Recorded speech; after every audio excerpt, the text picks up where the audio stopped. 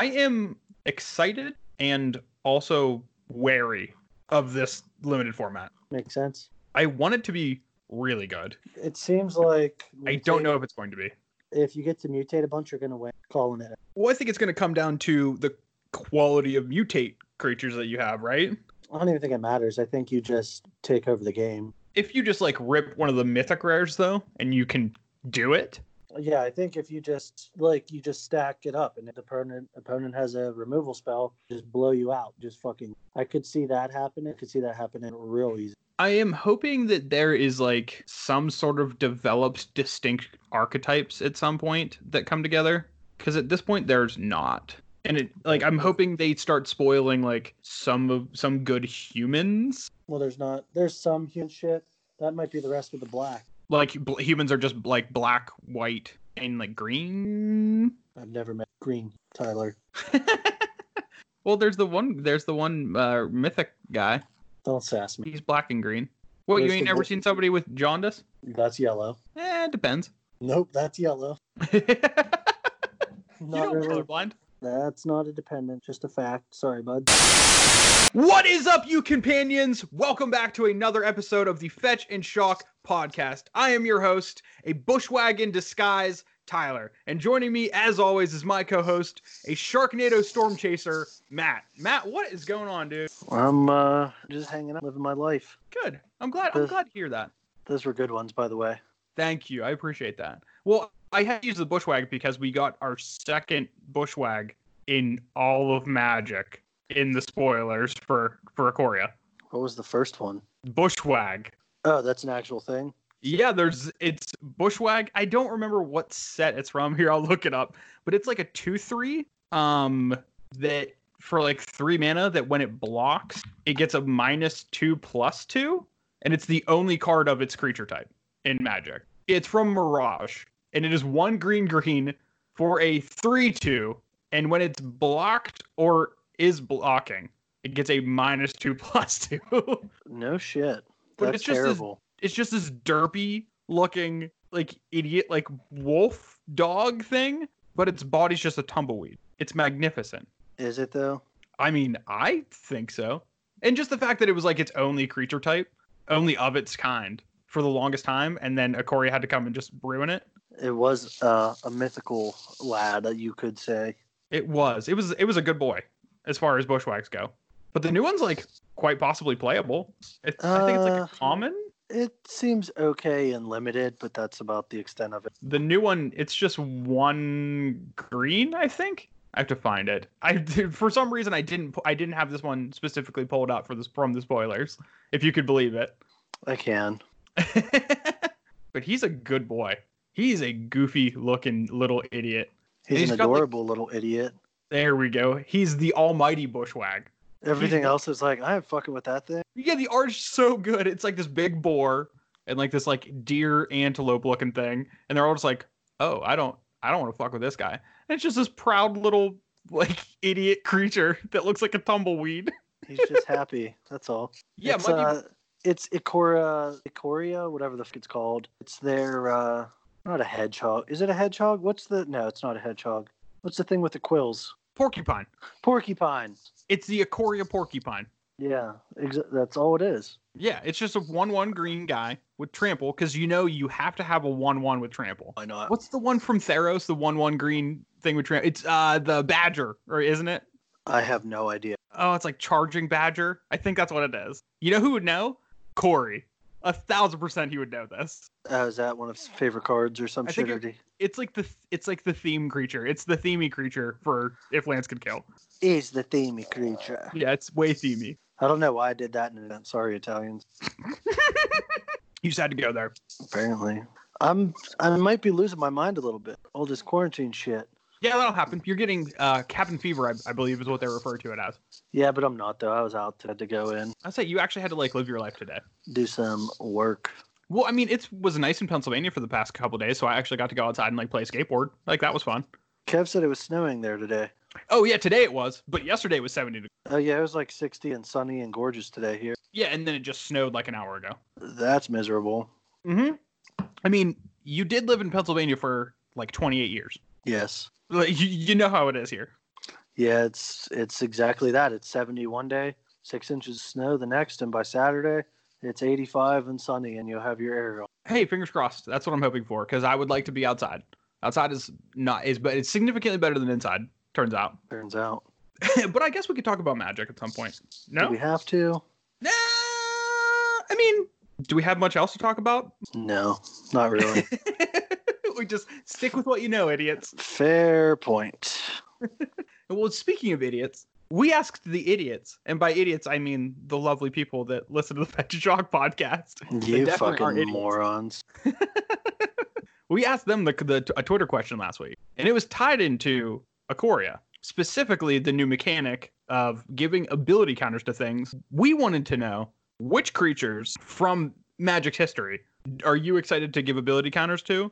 And there were some answers. Your answer, I did not see coming, and I would have never guessed in a million years. No, dude, that card is not one of my favorite cards, but it's always like, really?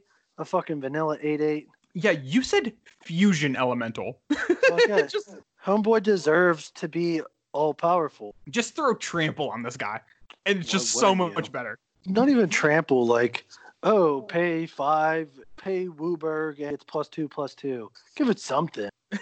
Well, I don't know if that's a counter yet. Yet. You're right. You're right. We do still have some spoilers to come out. I can't say for certain, but we had a couple other really good answers.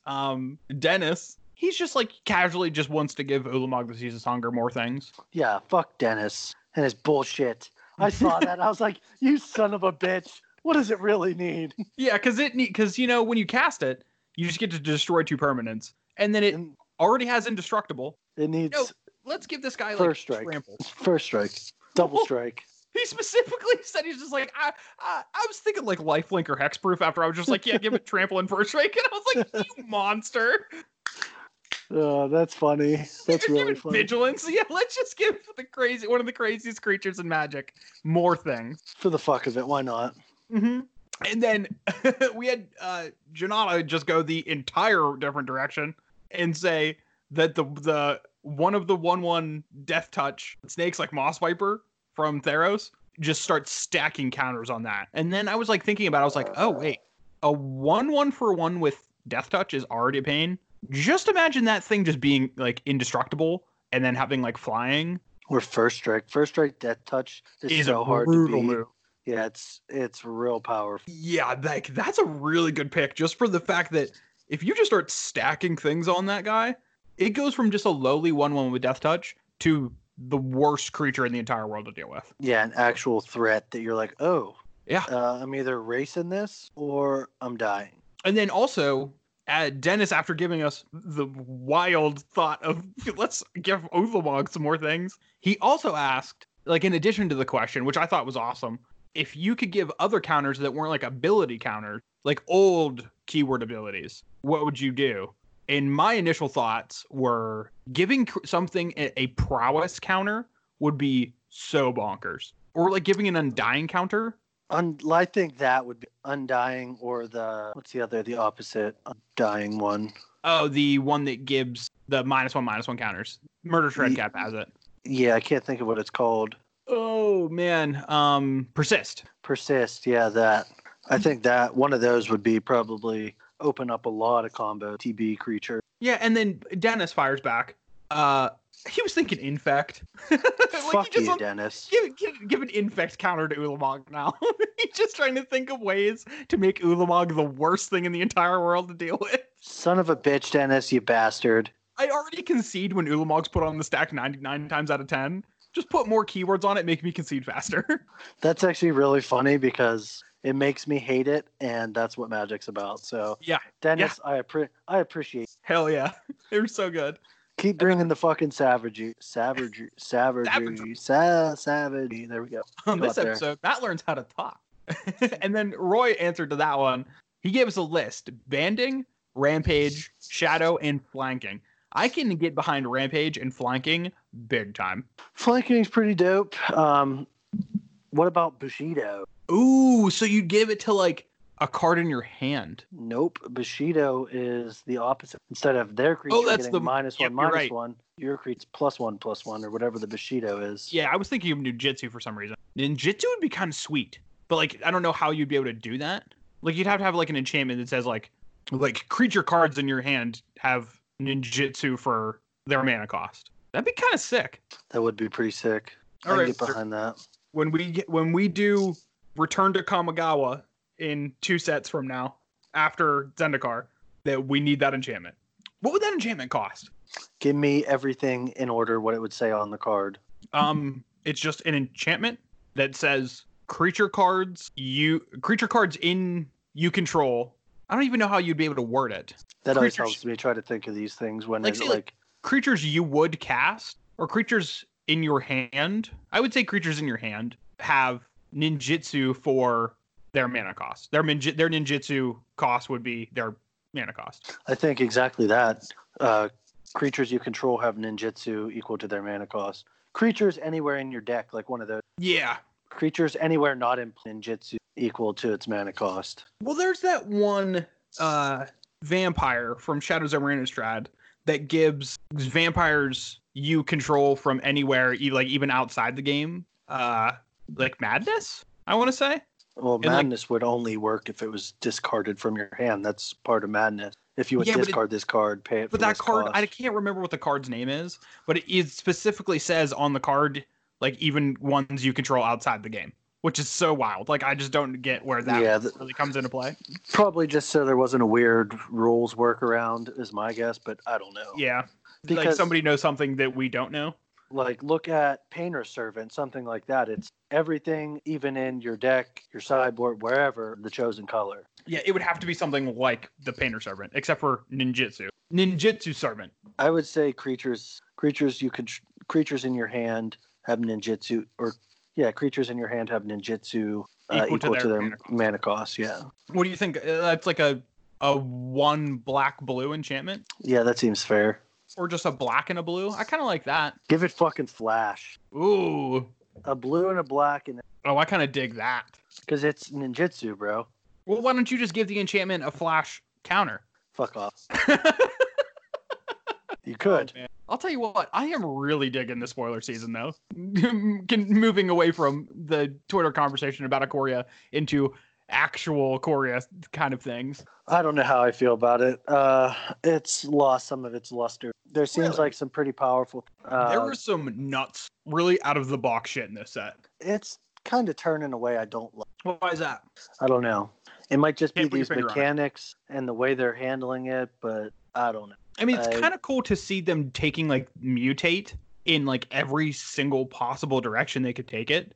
Well, they already had mutate. They had the Eldritch Evolution. That's the OG mutate. Sure. Actually, banding. But they're just taking that, like turning creatures into like pseudo enchantments. Yeah, and you thing get the best of both pretty worlds. Sick. Yeah, I don't know. I may love it. I don't know. It might just be me being off of newer Magic. I don't know. Doesn't mean I won't come back to it. That's entirely possible. There are some very overtly powerful things. There's no doubt about that. There seem like some fun things, like that fucking hasty cycle turtle. Oh yeah, I fucking love that thing. That seems so much fun to me. Like the day after we recorded last week's episode, you were texting me like, "I'm building this deck. Like it's happening." I probably won't because I hate standard, but it seems fun. You know, you could just try Arena. You could do that too, because then you don't actually have to like really invest a ton of money into it. Well, standard's super fucking cheap, man. Like, what's the most expensive standard deck in the last couple seasons? Probably like $500, $600. Yeah, that's not terrible. I have all the shocks, that expensive stuff. I don't have 4 Uros, so I think if any format, especially like standard, where Uro's legal and you're not playing Uro, that's just wrong. But yeah, because that card's just too. Yeah. Yeah, that card's insane. One thing I noticed about this set, it doesn't seem like there's any like real hyper aggressive, hey, I'm gonna fucking kill you. No, there's not like, it doesn't seem like there's going to be a really aggressive slanted limited deck that you can put together. I think that's part of where I'm getting away from like that type. Everything is just mid-range. Everything is mid-range. I mean, but this is like the big monsters set, so maybe there is that's entirely a strategic level for that, where it's just they want to make sure that in a limited format you are going to be able to play your big dumb idiots, because that's the whole flavor. That's possible. And yeah, I get that there are definitely faster RTR. Christ, you're dead on turn. Cool. Yeah. That's still fun though. But then you have like Rise of the Eldrazi, pretty slow format. Yeah, it's super slow, grindy format. So And they're both fun. That's not the reason I don't like it. Because a limited set is one thing, but there are stuff in those sets for other formats, I guess I should say. And yeah, for not a limited sake, but for a constructed sake. But there's nothing that's slanted towards any of that in this. I'd beg to differ. There's some pretty crazy things in here. Crazy things, yes. Before we start talking about Ikoria spoilers, let's go through some of these Commander spoilers, because we have got all of the deck lists for all of the Commander decks coming out. All 5, they're all themed in their own way. Dum-dum, they're themey in their own way. They are themey in their own way. How You're right. dare you, sir? But the themey part is they're based around. Let me pause real quick. Okay. I'm actually more excited about some of these than I am the Ikoria cards. Ooh, that's kind of strange. Weird, I know. Yeah. Yeah, but so all of the 5 Commander decks, we talked about them a bit last week, but now we have all the deck lists. We can kind of see the texture of how these decks are going to be put together. They're all based around the 3 color wedges. Is it wedges, I believe? Yeah, they're wedges. The wedges. They're definitely not the shards, that's for sure. But they're the 3 color wedges that are ever present in Ikoria.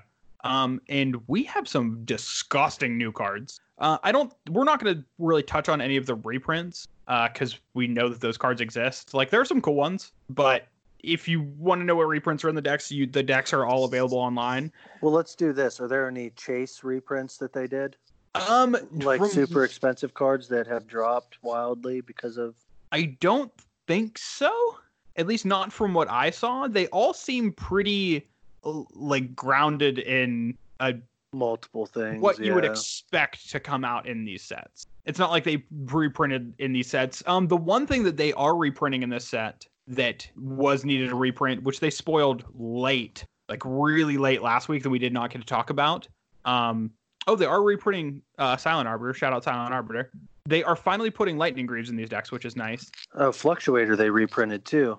Yep. Thank fucking Christ, because those foil, what is it, Odyssey ones? Are worth $1 gazillion. Yeah, or just the regular ones were like $25-$30 after all these, after the first cycling set, the, not Amonkhet, what was after Amonkhet? Was it Amonkhet? That block? Yeah, Amonkhet had cycling, yep. Yeah, they went up after that. No, but they're putting Arcane Signet that was in the Brawl decks. They're putting that in these. So it's no longer going to be $20, or it wasn't that high, but no, but it was far more expensive than I think it needed. Especially if it's a Commander staple that literally everyone wants to play because it's a 2-mana perfect mana rock. Yeah, but there's nothing that stands out to me that's a reprint that is going to make you want to search out that one specific deck just to get that reprint. That's how they have done probably in the past sometimes. Yeah, like there's been chase cards, but they've all been like new cards. Like Teferi's Protection. If you find one of those decks, you're buying that like at MSRP because Teferi's Protection pays for the deck and then some. Yeah, and then all the other shit that's in there, and there's other stuff that's still like $15 or so. Mm-hmm. Okay, I mean, I wanted to ask. I didn't know if there's anything because I didn't really see everything out of these. I just saw some of the newer things that. Yeah. My favorite card from these Commander decks is this Manascape Refractor, the 3-mana artifact. This card has all activated abilities of all lands on the battlefield. Not ones you control, all of them. Your opponents, all of them. You may spend mana as though it were mana of any color to pay activated costs of Manafractor's ability. This card is so sick. Do you think this would see play in a deck like Legacy Land? Huh. To just give you an extra copy? Or do you think that the mirror entity, is that what it is? No, Mirage Mirror. Just like a better version. I think in that context, it might just be a better version of it. This is also really 3 mana. That's very true. That's a big thing. The other one's 3 mana too, and you have to pay for it, and it just copies Dark Depths is the combo. Yeah, but this can't really copy Dark Depths in the sense where it's just going to be able to get you the thing. This could be a Wasteland or a Rishadan Port or a Maze of Ith. Yes, it can. It can definitely do the things. My thing is that this is like the perfect artifact for Commander. Like this can be a Cabal Coffers. This can be Strip Mine. Yeah, this can be whatever land you need it to be. The one Scavenger Grounds that exiles graveyards. This could be a Scavenger Grounds. Sure.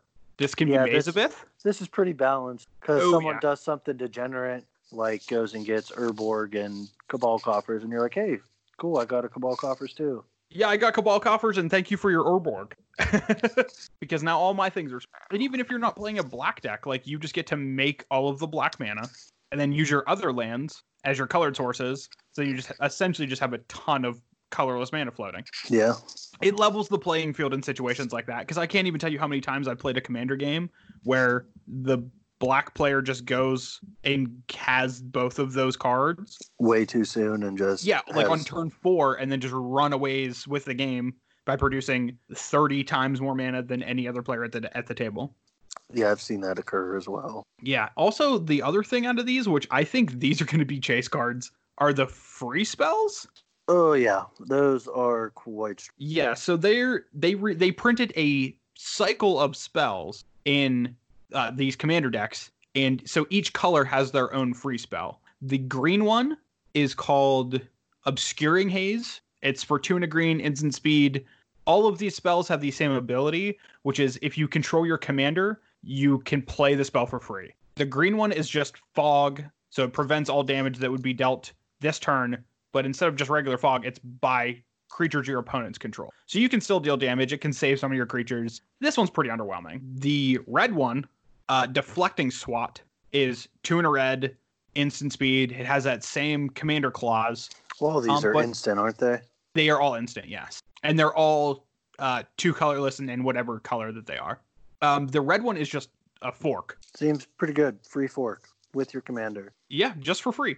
In red, turns out that's pretty good. The blue one is pretty busted. The blue one is 2 and a blue. It's Fierce Guardianship. 2 and a blue, instant speed, and you just counter target non-creature spell for free.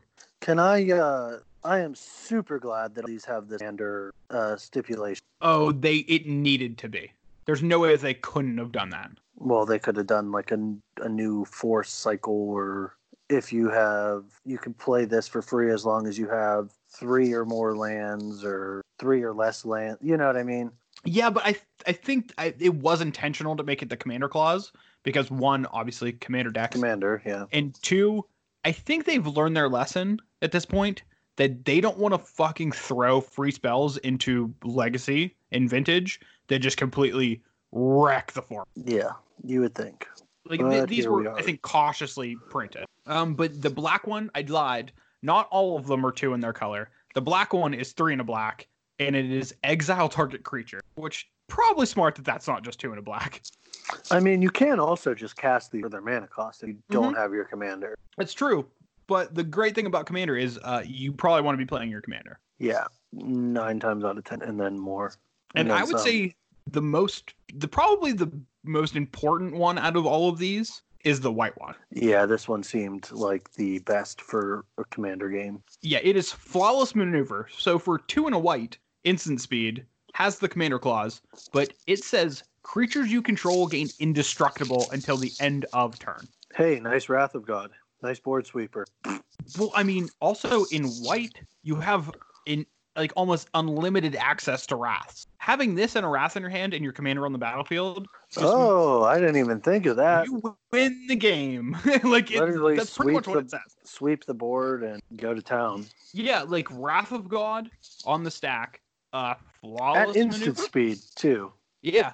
So this could really make combat difficult. Yeah, you can respond to your opponent's wraths. If your opponent has some shenanigans, like you said, during combat. Nope. This card's gross. Yeah, it seems pretty good. That one seems like Yeah. I think without question that is probably the best card. Another card that I thought was really, really cool was Netherborn Altar. For 1 and a black, it's an artifact. You can tap it, and you put a soul counter on Netherborn Altar. Then you put your commander into your hand from the command zone. You lose 3 life for each soul counter on Netherborn Altar. Hey, quick question for you. Yes? What life total do you in commander? Oh, it's 40. That's a 4-0. So that ain't shit. Yeah. I mean, my initial thought with this, I have been working on a Phage commander deck for a while now. This is really good with her. Yeah, lets you actually cast. Weird. Yeah, I'm going to reach out and touch some with Phage, and this altar is just going to lead me to the promised land. Hey, I'll touch you. Whoa, man. I had to get another Beer Fest quote in there.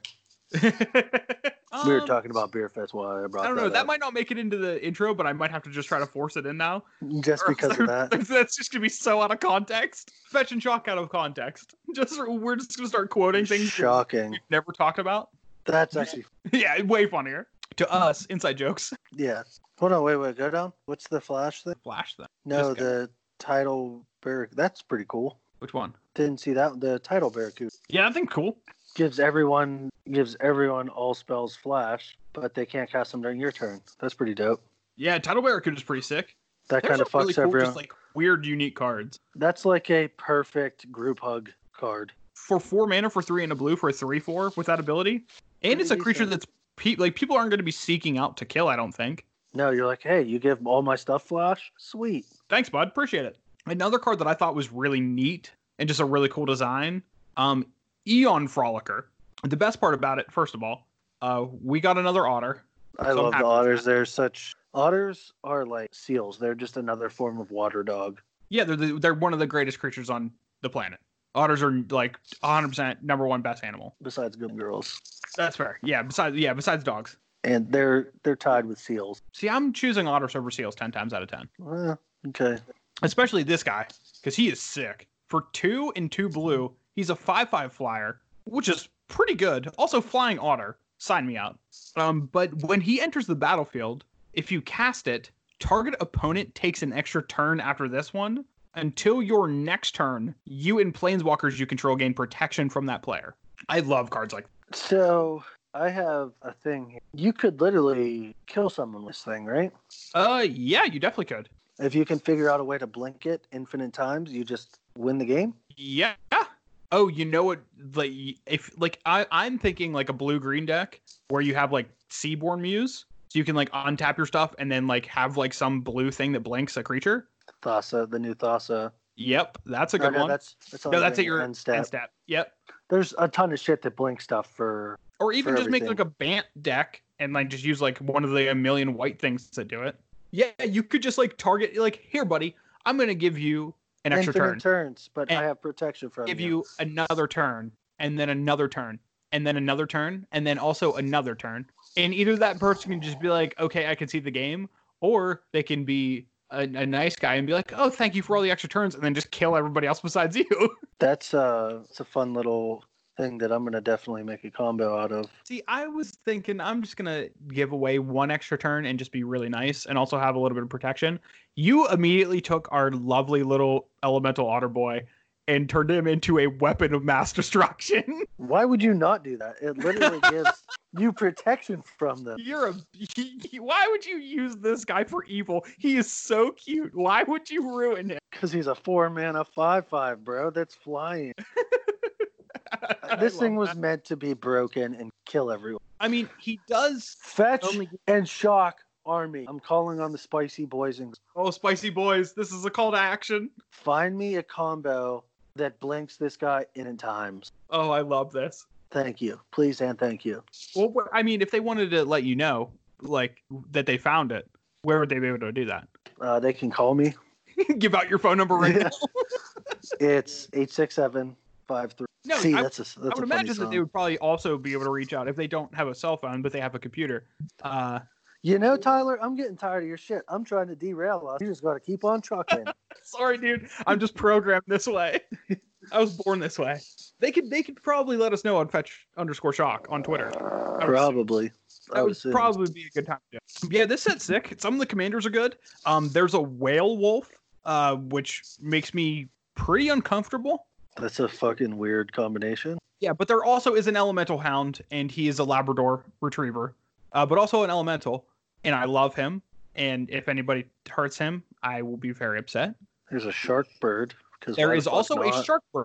This entire commander set, and not just even the commander set, Ikoria just in general, has really taken the concept of like cohesive creature types and like sent it to the farm. Yeah. They've just murdered the entire concept of cohesion with creature types. Like I'm pretty sure they thought, what is the farthest thing away from a shark? Oh, a bird. Something that flies. Yeah, let's put them together. Someone's gonna make a Sharknado themed deck. I can't wait to see it. Okay, Fetch a Shock Army, another call to action. The first one with a Sharknado themed deck will get a shout out. We give those out very infrequently, so you take that as Yeah, one we of the never most shout valuable people thank you out. cards. Yeah, we really hate it. We never do it, especially not in an episode ever. But that's Commander. I mean, I'll probably buy one of these decks. You usually do, don't you? If I have the typically. If anything sparks my interest in them, I mean, worst comes to worst, I buy one of them, and then one of the cards goes like through the roof, and then I piece it out, and then just sell it, and they just don't have any use for any of the other pieces. I did that with the Dragons deck last the when they printed that one. With the Dragon. Yeah, the Dragon deck. It had like the black Wrath in it, and then the blue Enchantment. And both of those cards were by themselves like over the price of the deck, so I bought it and then just sold those, and then just kind of did whatever with the rest of it. Yeah, that checks out. So what else? What else you got for me? There's also a shitload of cats. Yeah, but that's also coming from Ikoria. Speaking of Ikoria, Matt, how do you feel about talking about some new spoiler action? I suppose we can continue on that train. I mean, we got really nothing else to talk about in Magic. True. And this is the hotness. Let's jump in with a card that, again, was brought to my attention, I believe, by Dennis, I want to say. He's just always keeping me on my toes. First of all, by saying that we should give Ulamog trample. No, he said vigilance too, and lifelink. He's a monster. My kind of people. You're right. But he did also bring a card to my attention. And it was the Lavabrink Adventure. You mean White True Name Nemesis? Pretty similar to White True Name Nemesis. This card is sick. He said it might be a nice sideboard card for Death and Taxes, and I don't entirely disagree with that. This card is awesome. It is a 3-mana 3/3, which pretty good rate. It's a human soldier, which I'm okay with.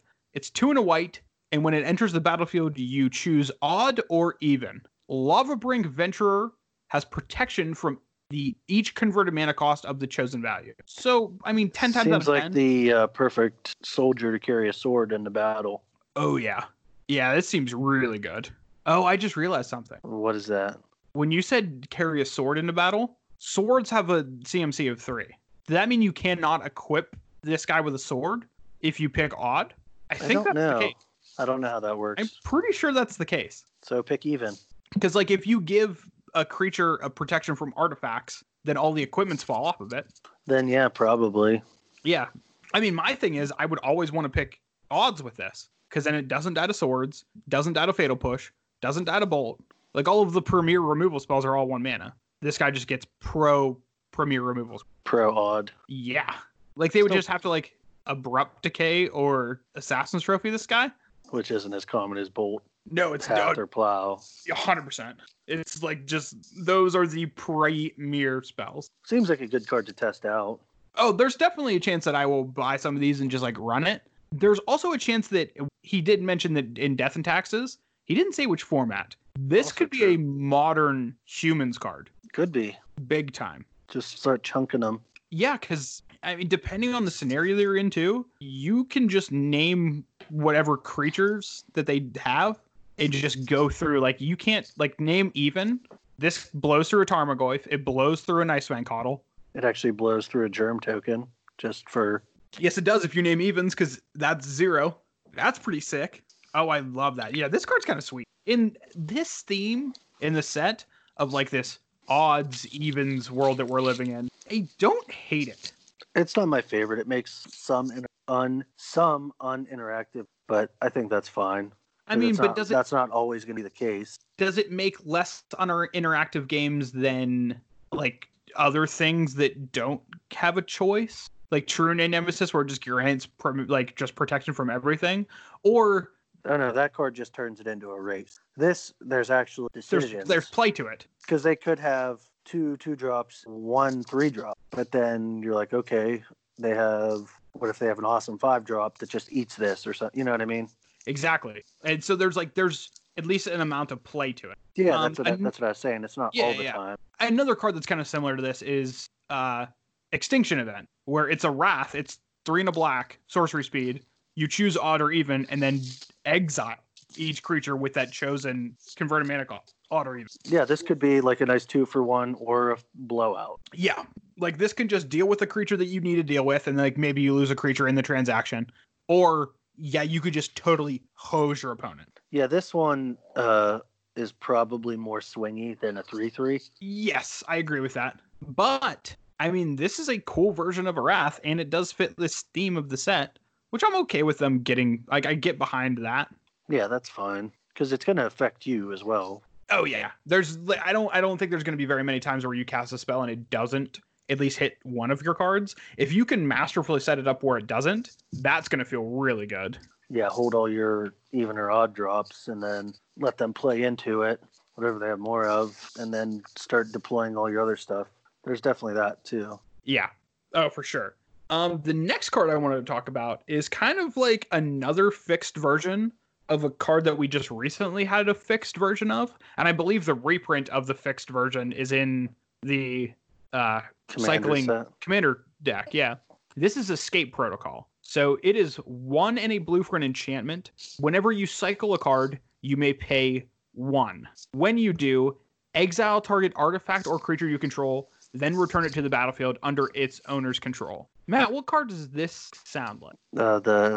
I forget what the name of it. Astral Slide. The Slip and Slide, baby. Astral Slide. And the fixed version was Astral Drift. So this is a combo card, like through and through. I don't know how good this particular version of it is, but Astral Slide itself is like a brutal combo card. Oh yeah, you can just do super degenerate things. Yeah, when the deck is entirely cycling cards, like you can just release the fucking hounds with that card.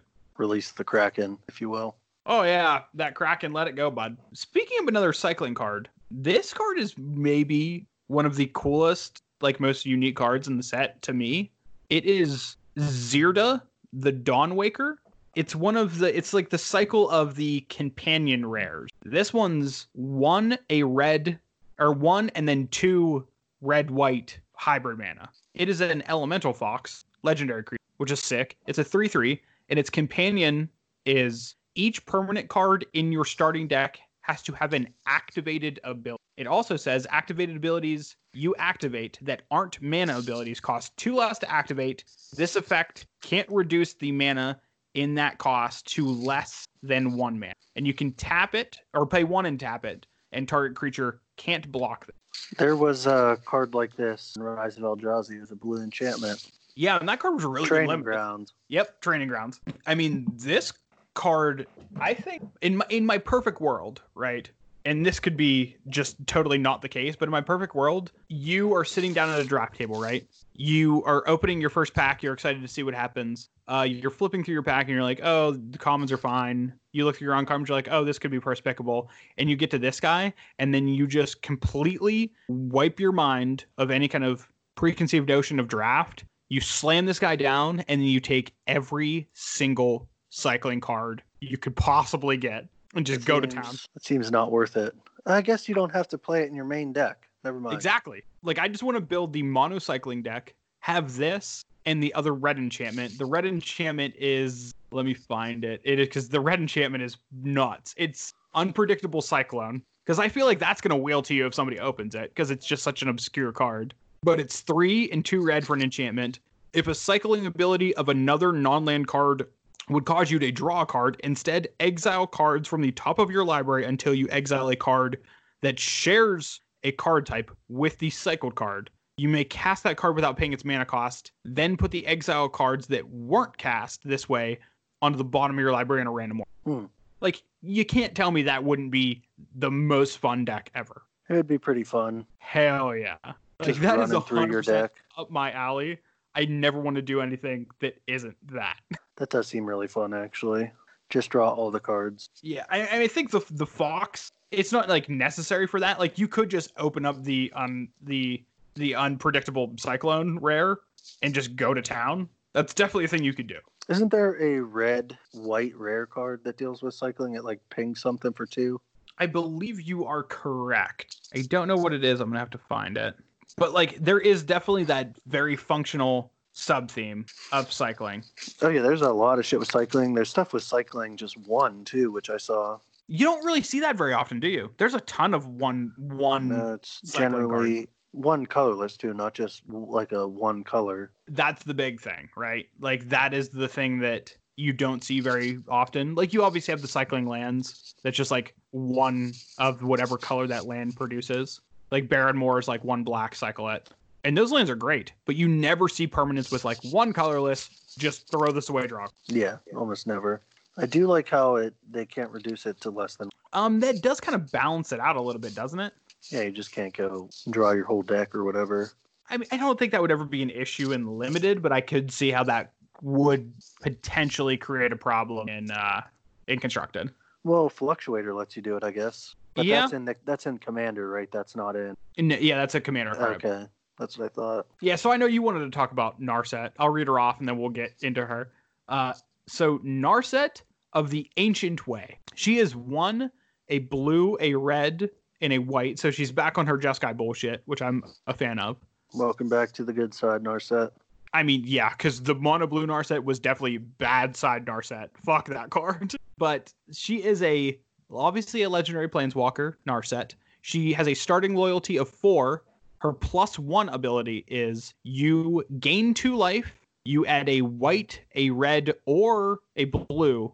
You spend this mana only to cast non-creature spells. She has a -2 ability that says draw a card, then you may discard a card. When you discard a non-land card this way, Narset of the Ancient Way deals damage equal to that card's converted mana cost to target creature or planeswalker. And then she has a -6 ability, which says you get an emblem with whenever you cast a non-creature spell, this emblem deals 2 damage to any target. The first thing that I thought of when I saw this card, the -2 says you may discard a card. Yeah, may. We've never seen that before. Yeah, we have.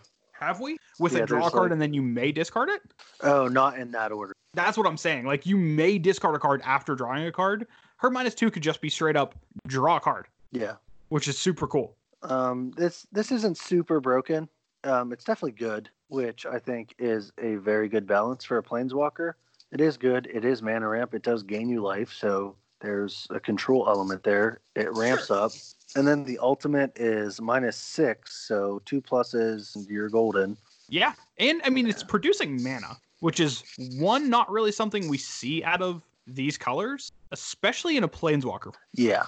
Now, granted, it's only non-creature spells, but I mean, that's what Narset wants you to do anyway. Generally want to play non-creature spells anyway, yeah. Exactly. Like, her whole entire deck concept is you're playing non-creature. And the creature spells that you're probably playing are gaining from you not playing other creatures, like with prowess or something. Yeah. Or I was thinking like a taking turns style deck. Oh. Yeah, the ultimate is just like another win condition, like just taking all the turns. It helps with the mana part. Each turn you're gaining life. Even if you fizzle, you might gain 6 life, which will buy you more time. And you can just draw a card. Yeah, I mean, and there's a chance that it's going to be a hard time for you fizzling because Narset activating every turn and either helping you cast your spells or just drawing you into more action. I think this will be pretty big in Commander, probably in Standard too. Just like a control deck, like with sweepers and stuff like that. Also, this pains me to say it, but in the art, do you see her just like trying to kick away the white mana symbol? Oh yeah, she's trying to get that shit out of there. It would be great if the next Narset they printed is just blue-red. That would be so sick. You're so right. And to be fair, the only white part about this card is you're gaining 2 life. And it is arguably the worst text on this card. Yeah, pretty close to it. Like, she's just like, please get this fucking white mana symbol out of my shit. Make my +1 a little bit better. And then I'll be just a very, very good planeswalker. Because, like, the most lackluster ability on her text is the top one. It's her +1. Yeah, the plus, it really is just trying to get to the ultimate, I think, here. Yeah, I don't think the ramp isn't going to be a big thing because a lot of non-creature spells that you're going to want to cast in a control deck are counter spells or instant things that you don't really want to be spending the mana on your turn, but it can help save mana for not your turn, I guess. I mean, it would be really cool if Narset was like 2 blue-red, and instead of gaining 2 life, it said add a red or a blue. This mana doesn't leave your mana pool until your next upkeep. Until like you start your next turn, then it drains or whatever. Yeah, until your opponent's end step. You could say that. Yeah. Like, that would just Like- make this card so much better. Like, I hate the fact that I'm saying white just does not belong in this card, but it doesn't. It just does not belong in it. Yeah, I thought that too. It doesn't seem like a very white prevalent ability that It has any of them no are. white characteristics besides the gain 2 life. 0% white characteristic. That's not nothing because you are getting something else out of it. It's not just +1 2 life. Yeah, but it doesn't really mean anything for the card. This also is a mana fix. Say you only have Jessica and you need one of the other colors. You have it now. Sure, if you need like double red to cast a spell, like Yeah. you can play her and then get your double red. Sure. Is this a splashable card? Maybe. There seems to be a decent amount of mana fixing. That's a lot of 3-color decks anyway, so it's possible. But I mean, Narset's just bringing again to my argument that this feels like a lot in my mind. It feels a lot like Khans of Tarkir. yeah, a little bit with the wedge cycles and Yep. some of the lands and whatnot. The ultimatums weren't in cons, but you get my point. Well, if you want to talk about the ultimatums, Matt, I guess we'll just talk about the ultimatums because we have the completed ultimatum cycle now, Yes, we do. which is kind of sick, and they're all pretty powerful. There's one of them. I'm pretty sure that's shit. I can't remember which one it is. It's clearly the worst one. Yeah, there are ones that are better than some, but I guess for those of you out there who are not super familiar, the ultimatum cycle all started with the Cruel Ultimatum. Cruel Ultimatum is probably the bees knees of the Grixis control decks. Yeah, Cruel Ultimatum. I mean, even for a long time in Modern, back when Modern was a little bit slower, A little bit, yeah. Cruel Control was a very viable deck. Yeah, it was the thing people played. Yeah, you just like kind of dirtled until you had the mana to just cast Cruel Ultimatum a couple times, and you just Cruel Ultimatum your opponent out of the game. Yeah. And that Turns was a out that's a tried and true decent. strategy. Yes, it is. And we had ultimatums for all of the shard color combinations. Yeah, these are the other ones. Now we have the wedge combination ultimatums. So, like for the Abzan one, we have Erie Ultimatum. Shout out to Erie, Pennsylvania. Sure. But yeah, I mean, I like Erie, Pennsylvania, but I also like Erie Ultimatum probably more. Erie Ultimatum is 2 white, 3 black, and 2 green for a sorcery. It says return any number of permanents with different names from your graveyard to the battlefield. This is for sure very good. I would easily first pick that in a limited, like a draft, and just fucking lean into it. There also is a pretty decent sacrifice to these colors, so get your value, True. and then boom, we got everything back. Yeah, and I think that's a good point that you just hit upon.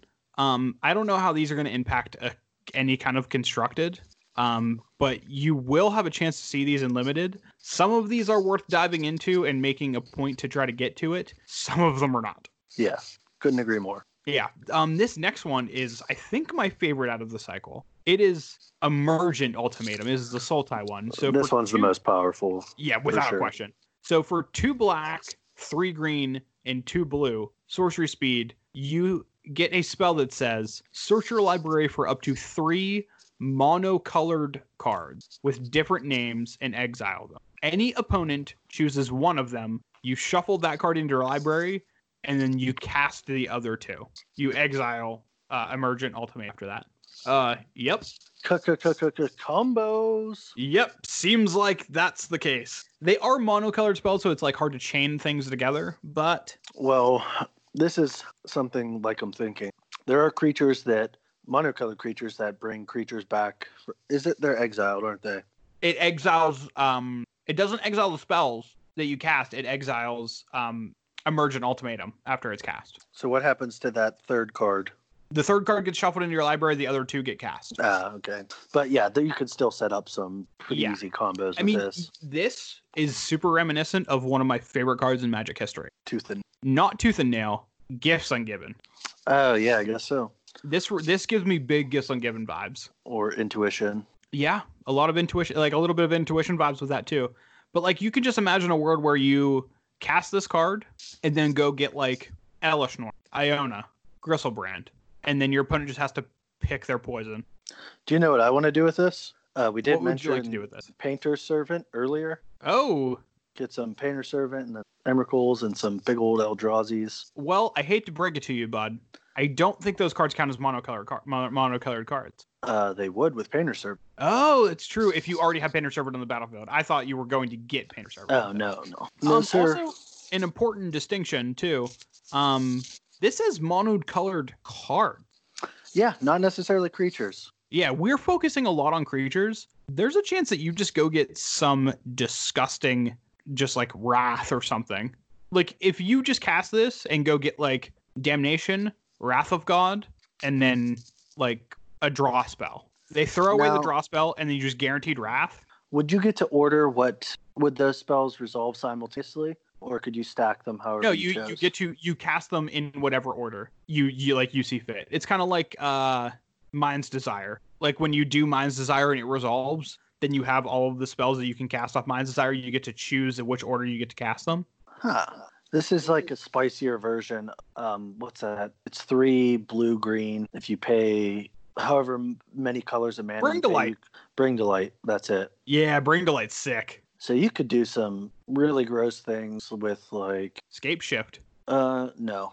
I was thinking more like... For Modern specifically, like Through the Breach and stuff like that. Yep. You could go get Through the Breach into Big Dumb Idiots. Oh, for sure. You could do disgusting with this. Yeah, so this one... The Bring to Light Scape Shift deck was one of my favorite decks for a long time. Like, I played, I guess, Teamer Scape Shift when that was a big deal in Modern. And that was one of my all-time favorite Modern decks ever. Yeah, this one has a lot of potential. For sure. We'll move on to some... It does cost 7 mana. I mean, but all of them. Yeah, that's just expensive. You got to get to it. But once you get to it, it's gonna pay dividends for you. That one will win you. Yep. They'll probably all win you the game, honestly, in one way or another. But yeah, go ahead and what's this next one? The next one's pretty brutal. It is Ruinous Ultimatum. So this is the Mardu one. So for 2 red, 3 white, and 2 black, sorcerer speed, you get to destroy all non-land permanents your opponents control. If there's a card out there that just says win the game on it, this is it. That's pretty close to it, yeah. Yeah, that's pretty brutal. I mean, that one, again, you don't really need to explain that one much more than the card just explains for you. One-sided board wipe, pretty good. I mean, we just talked about that one combination in Commander with the white free spell where you can just make your creatures indestructible and then wrath the board. Yeah, this just does it, but you just with one card. Yeah, don't need to set it up really. Yeah, so I'm A-okay with that. There's another one. It is Splendid Ultimatum. Splendid Ultimatum is the Jeskai one. It is 2 blue, 3 red, 2 white. It is a sorcery, obviously, like all of them are. And it says target player gains 5 life. Splendid Ultimatum deals 5 damage to any target, and then you draw 5 cards. This one seems to be the worst. This one feels like the worst to me as well.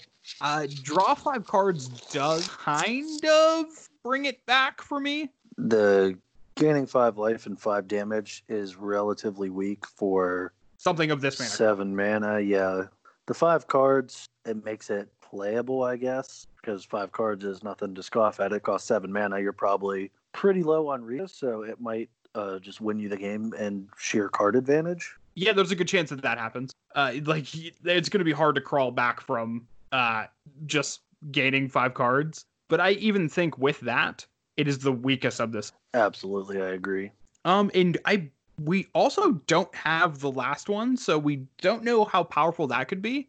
But as of now, I'm going to say Splendid Ultimatum is the worst of the group. No, that's all of them. There's not. There is a teamer one that we need. Oh yeah, I guess so, huh? Yes. And I'm presuming it will be 2 red, 2 green, 3 blue. Yeah, that seems about right. Will be the casting cost for it. So, I mean, it does have 3 blue in the claw, so it's going to be a very blue card, hopefully. Because like the Abzan one with the 3 black, bringing a bunch of stuff back is very black. The Mardu one with the 3 white, just destroying permanents, that's a pretty white thing, just to wrath the board. Well, that Jeskai one isn't very blue. And isn't very red. No. And that's why I think, honestly, I think that's why it's the weakest. I could see that one putting a creature into play, like a 5/5 creature. I don't know. There's a lot of options with that. I also hate that the Jeskai one, the white part of it is the worst part. Like, stop making White's identity gaining life. It sucks. Just stop it. Like, just do destroy creature or something. Exactly. But I mean, these cards are going to be good. I'm excited to see the Temur one. Yeah, those seem fun. So the next one we'll talk about is Matt favorite from the set so far. It is Quartzwood Crasher. So for two red and a green, you get a 6/6 dinosaur beast. It has trample, and it says whenever one or more creatures you control with trample deal combat damage to a player, create an XX green dinosaur beast creature token with trample, where X is the amount of damage those creatures dealt to that player. This spirals rather quickly. This thing gets out of hand, yeah. Undercosted by a lot. It's a 5-mana 6/6 trample alone. You don't see that very frequently. No, that's playable by itself. And then just the added bonus that if a trample creature deals damage, so say if you trample through for 2, you just get a 2/2 trampler that can also trigger this thing's ability. Yeah, and I mean, typically in limited, unless you're going to be able to trade with a creature, you're not incentivized to block creatures with trample. Unless you're just going to die. Yeah. Unless you're just dead, yeah. But with this guy attacking you, you're probably going to be incentivized to throw things under the bus to try to stay alive. So imagine turn 5, you get this guy out. Turn 6, you're attacking, and they just decide to eat 6. You got another 6/6 trampler. Congrats. Yeah, and it's just gonna snowball from there. Oh yeah, that's gonna be bad news bears for your opponent. Yeah, this card's gonna be first pickable 1,000 times out of 1,000. Yeah, I don't know if he's my front runner for first pickable. I haven't really done that yet, but he up there. No, there's definitely some crazy. Yeah, well, of course there are.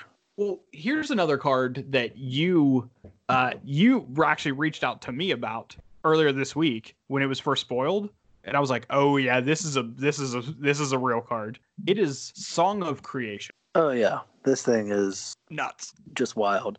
Yep, it is 1 green, blue, red. So a 4-mana enchantment.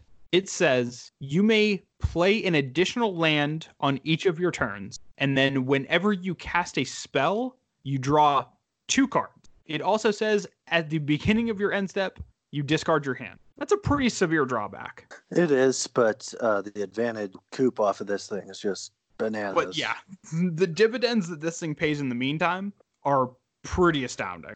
I thought this would be really stupid busted with flashback spells, retrace spells, and the fixed flashback. I forget what it's called. Like you discard a jumpstart. There we go. Jumpstart, yep.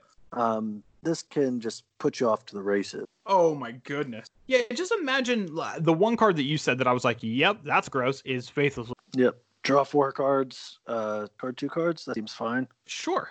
And presumably the 2 cards that you're keeping out of that transaction are going to be more spells. You're going to go ahead and cast them and then draw more cards. I mean, even if you fizzle on a turn and then you draw an additional land or something. I mean, it guarantees you more land drops. Yeah, it lets you hit your land drops. It's an engine. It really is. It's so efficient at what it wants to do.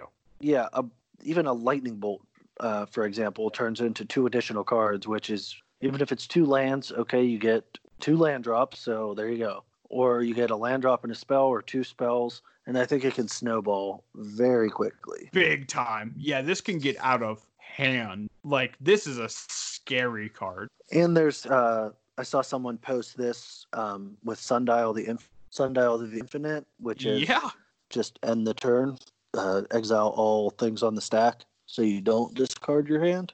So that's pretty sick. Oh, that's a combination I didn't even think of. Yeah, it's gonna be 1,000%. There seems to be a lot of commander cards in this set. Seems like it. These multicolored cards that do ridiculous things that aren't necessarily super cheap tend to flourish in that format. Well, I mean, a card that fits that description almost perfectly. And you also mentioned earlier in the episode, cats are coming back in a big way. This card definitely cements that. It is Kahira, the Orphan Guard. It is 1 and 2 hybrid green-white mana for a 3/2 legendary creature cat beast. It has companion, so its companion cost is each creature card in your starting deck is a cat, elemental, nightmare, dinosaur, or beast card. It has vigilance, and it also says Each other creature you control that's a cat, elemental, nightmare, dinosaur, or beast gets a +1/+1 and has vigilance. That's a lot of fucking creature types that it's This is word touching soup, with. dude. Yeah. Cat, elemental, nightmare, dinosaur, or beast. Yeah. I mean, as most cards that have any kind of white tied to it, I was thinking, okay, what can I do with this card in like a Death and Taxes thing? The only really creature that I can deal with this, or that can really deal with this, is like the modern version where I'm playing like Leonin Relic Warder or Leonin Arbiter, and then so that makes it a 3/3 with vigilance. Also, this guy makes Flickerwisp a 4/2 flyer with vigilance, and I like that. Yeah, I was gonna say that because the elemental part. But I do think this card is going to be absurd in. Speaking of Commander, the card right beside it. Yeah, that's another one for sure. I mean, just like the Cat Commander deck by itself, Kaheera, because it has that absurd companion mechanic attached to it, that makes this card just so fucking gross. That card, that ability is just, I think that's going to end up being a mistake. I could not agree with you more. I really am starting to not be a very good fan of, very, very, very big fan of the companion mechanic. I don't like it. Yeah, it's just gonna make bad things happen. Yeah, I mean, like, it and just like you said, it gives you an extra card, basic hand that can't get removed with discard or anything like that. I mean, it makes the traditional 100 card format a 101 card format, and that 100 first card just happens to be permanently in your hand until you cast it. They might ban that in Commander. Like, I would honestly be happy about it. I'd be very happy with that. A recognized ability or whatever. Yes, unless it's your Commander. That would be healthy. That's for a the little format. different. I could see that. It basically is like Commander. This, you have to meet these things. Yeah, so it's breaking the rules of Commander, in my opinion. Yeah, so if it's your Commander, cool, it works, but there's not really sideboard, so you can't use it. Yeah, that's how I would imagine that's going to occur. I mean, we can hope. They've already stated that they're going to let this let the companion mechanic go, but that could be something that they go back on, and I think it might be. Yeah, we've talked about this ad nauseum at this point, just offline. Well, another one, like you just said, the one next to it in the spoilers that we're looking at with companion is Gigantha, the Wild Spring or the Wellspring. Hey fuckers, elks are back. Elks, baby, tribal elks. Woo! Yeah, this card's the real deal too. It is 4 and a red-green hybrid for a legendary creature elk elemental. So if the elk wasn't enough, elemental's got to get you going. It is a 5/5. Its companion cost is no card in your starting deck has more than one of the same mana cost in its mana cost. So no double blue, no double green. Sure, that doesn't seem too difficult. How's that work with hybrid? Judge? I have no idea. I'm assuming that would not be allowed. Yeah, since they are technically the same mana symbol. Exactly. It would be the same with like Dismember, I would assume. Yep. Like you couldn't have Kaheera and Gigantha in the same deck with Gigantha being your companion. Yeah, that makes sense. Yeah. This seems like a pretty good 5-color commander. Yeah, this card just has on it tap, add Wooburg to your mana pool. This mana can't be spent to pay generic mana cost. So you have to use the mana for its actual color. And with shit like Fist of the Suns and what's that thing from Dominaria, the Jeskai dude that is Fist of the Suns? Yeah, is it not Giora? I think that's what it is. No, that doesn't sound right. But it does the same thing. The one that you can cast cards for Wooburg instead of paying its mana cost. Fist of the Suns, but it's a 4/3 for 1 and a Jeskai. Yeah, you pay Wooburg instead of paying the card's mana cost. Yeah, can't think of its name, but that. Yeah, that card's something else. Yeah, it seems really fucking good. Yeah, that card's really powerful. And like you said, this one doesn't necessarily have to be your companion. It could just be your commander. That it can be. And it does have like the color identity thing of Wooburg, yeah. It has the Wooburg. Plus, besides the thing from Modern Horizons, it's probably the easiest Wooburg commander to cast. You're probably right. Yeah, I think you're actually 100% right with that. Speaking of commander, here's another commander card that I was thinking is pretty busted. Canaan Bonder Prodigy. This card's pretty nuts. It is a green and a blue for a legendary creature human druid. It's a 2/2. And whenever you tap a non-land permanent for mana, add 1 mana of any type that permanent produces. This guy's just like the Mana Rock's best friend. Yeah, absolutely. Which in blue-green is pretty common. Yeah, I mean, just this guy in Grim Monolith is just infinite mana. Yep, Like, it is. Just turn 3 infinite mana. Infinite colorless mana, sure, but it's infinite mana. That's pretty gross. It's very gross. Yeah, I mean, Very, and it very also gross. it does have another ability too, which is 5, a green and a blue. You look at the top 5 cards of your library. You may put a non-human creature from among them onto the battlefield. The rest go in the bottom of your library in a random order. Yeah, that's a real ability. That is a real fucking ability. And considering that this is making your Soul Ring tap for 4, it shouldn't be too hard to activate. No, that's what it's. You see it. It's like 7 mana. You can also do this as many times. It's not a tap ability. Yeah, you can just like let it rip with this. I'm a big fan. This card's sick. Blue-green cards blue-green decks tend to play big dumb idiots. So that is very true. You are not wrong.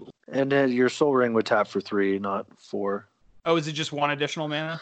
Yeah, add 1 mana of any type that permanent produced. Oh, I thought that doubled it. No, I guess it doesn't. No, yeah, it's just so if it would add, you'd have something that had red and like a signet. Say Gruul signet, it would either add red green or green red. I mean, that's still really good. This Yeah, card's it's still it's free mana. It's a 2-drop commander too. yeah. Which I mean, historically, those have been very powerful. Yeah, who would have thunk?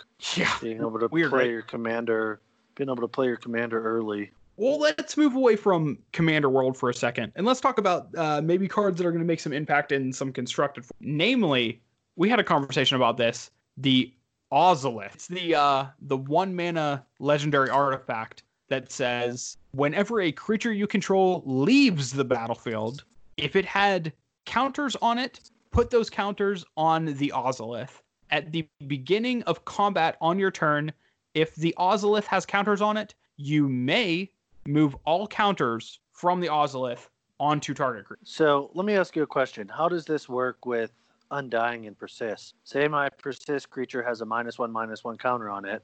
It dies. It takes that -1/-1 counter, right? Yes, but I believe that the card like that triggers when it dies. So it would die with the counter, so it would go to the graveyard. So it doesn't make an Okay. infinite combo with that. That's what I was like. Is that just Yeah. another piece to an infinite combo? Okay. No, I believe it checks when the creature dies, and when the creature leaves the battlefield, it has the counter.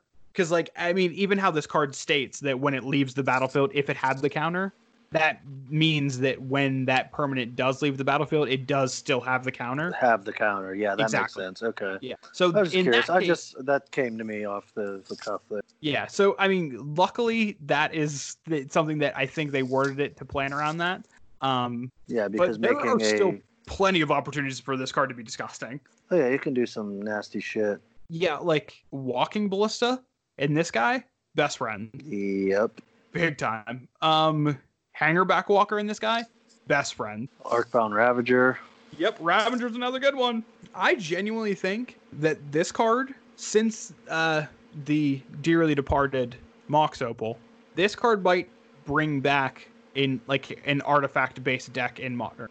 See, you were telling me this before. I just don't think. I think there is a good chance that this might happen. Because just like think about this in conjunction with like the artifact deck that was Hardened Scales. It's a 1 mana artifact, which the 1 mana makes a big difference in that deck. And all of the creatures are just generically producing counters on them with like the graft mechanic or like Arcbound where it has just comes in with counters and stuff like that. Or Hanger Backwalker where it just exists coming in the battlefield with counters. Same thing with Ballista. Like there are just so many counters bouncing around with that. You're producing a ton of them with Hardened Scales. And then there's just like no loss of resources if those things die or if you're sacrificing. They just get to put on this Ozolith, and then you just put them all on like a Hanger Backwalker, make a massive Hanger Backwalker, swing for the fences, and then just machine gun them down. See, I would view it as more protection. So if your Ravager has 5 counters on, they go to kill it, and you don't have any other creatures, it just saves those counters. That's how I view it. Yeah, it pulls double duty though. Like it can do both of the things that we just described. Like it doesn't just have to be one. It can be both. It just exists as both. I don't know. I'll have to wait. It's an interesting ability. I'm sure there's a lot of shit people are going to find to do with this. That's no doubt in my mind about that. Time will tell with this one. Well, and also just think about all of the people who have just been waiting to have a reason to dust off their Arcbound Ravagers. I actually never even de-sleeved my Affinity deck. Well, you might be in luck because you might just be able to take out those Mox Opals and just slide in these Ozolists and just have a perfectly playable deck. That's debatable, but like I said, we shall see. I did see people posting stuff like being able to put counters on stuff anyways, specifically like Animating Fairy from Throne. You just put counters on. It becomes a creature, but it doesn't lose its abilities, so... That's so true. I didn't even think about that. Oh, that's sweet. Just a fun little interaction for you. We are going to see how this Ozolist shakes out. This might be a new Pioneer thing in the... Oh no, the Izzet and Soul deck doesn't deal with counters. Never mind. I mean, but also who knows? Because this deck could just spawn something new. Because it is just a very effective engine for what it wants to do. And it's 1 mana. That's big. That's real big. Generic mana. And it deals with all the other funky counters that we're dealing with too. Like you get to throw flying counters and trample counters on this thing too. Yeah, and it does say specifically that when it leaves the battlefield. So let's say you put an indestructible counter on something, you just get to swap that around. Yeah, and someone bounces it or whatever, you can still save that indestructible counter. This is kind of like a storage unit for your counters. Yeah, and who's to say that you don't utilize and abuse the text on the card that says when it leaves the battlefield? Yeah, absolutely. Like anything that blink stuff. It does only deal with creatures, so that's thankfully it's not like loyalty counters and like that. Sure, yeah, that would be busted. But there are even creature lands that get counters like Raging Ravine. Raging Ravine, yeah, it gets +1/+1 counters. Yeah, that can be switched around. It has to be a creature when it leaves, which is... I mean, even if you're just putting counters on Ozolith and then you just have Raging Ravine a creature when you enter combat, just throw some more on that bad boy and just get in. Yeah, or throw a fucking indestructible counter. Yeah, because it retains those counters, so... It does. And an a lot of indestructible stuff you counter can on the do land. with this thing. Yeah, this we're just even thinking just off the top of our heads, just degenerate shit. I'm sure other people will think of even more degenerate shit. Yeah, undoubtedly. The next card I want to talk about, I think we have 3 more cards. We're on the home stretch. The next one I want to talk about is Mark It Down. This is my Death and Taxes card of the set. Oh, this is not a Death and Taxes card, boy. Oh, it is. It also fits into a lot of other decks, but this is the Death and Taxes card of the set. This is it is 100% the front runner. My favorite card of the set. It is Loris of the Dream Den. It is 1 and 2 white-black hybrid mana for a 3/2 legendary creature Cat Nightmare. It has companion. Its companion is each permanent card in your starting deck has a converted mana cost of 2 or less. Note that is permanent, not spell. Yep, you can still play your Force of Wills or Wrath of Gods, whatever tickles your Tendrils fancy. of Agony. Yep. This creature has lifelink, and it says during each of your turns, you may cast 1 permanent spell with converted mana cost 2 or less from your graveyard. Oh boy. Oh boy. That seems pretty good. This card is nuts. Seems real good. Now there are a select group of people out there who are talking about this card being in Legacy. It's going to be in Vintage, in Storm style decks where they're playing very few permanents, and the permanents that they are playing are all very, very cheap, low-costed artifacts. Most of them 0 mana, and most of them sacrifice themselves to produce mana. I'm talking about things like Lion's Eye Diamond, things like Lotus Petal, things like Black Lotus. Those are the cards I'm talking about. Yeah, what do you know about 2 Black Lotuses? Yeah, I mean, the first Black Lotus is probably casting this guy, if we're gonna be honest. Probably, yeah. But then you get to play it again. Yeah, this is just like in your Storm deck. This is your 8th card in hand that you just get to add a pretty much. A lot of times just gonna be a free 1 to the Storm count. Yeah, and then to play your LED again in Legacy is what I'm thinking. Yeah, your Lion's Eye Diamond in Legacy for sure. Yeah, Storm players are really excited about this. I am excited about this as a Death and Taxes player, not for the companion aspect of the deck, but just being able to play this card in the main deck opens up a whole new fucking world.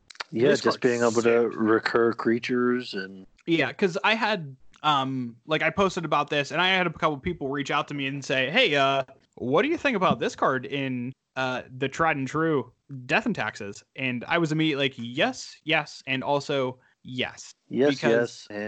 And I had, specifically, I had a friend of the podcast, Hobbs Q, also part of another podcast, the Goblin Lore podcast. So shout out to them. But when I posted about it, he followed up and said, do you want to play it as a companion or do you want to play it in the main? And in Legacy, at least, this card is 100% going in the main because it's not ever going to be worth bringing the permanent mana cost of your deck down to 2 and below because your 3 mana spells are so impactful. Yeah.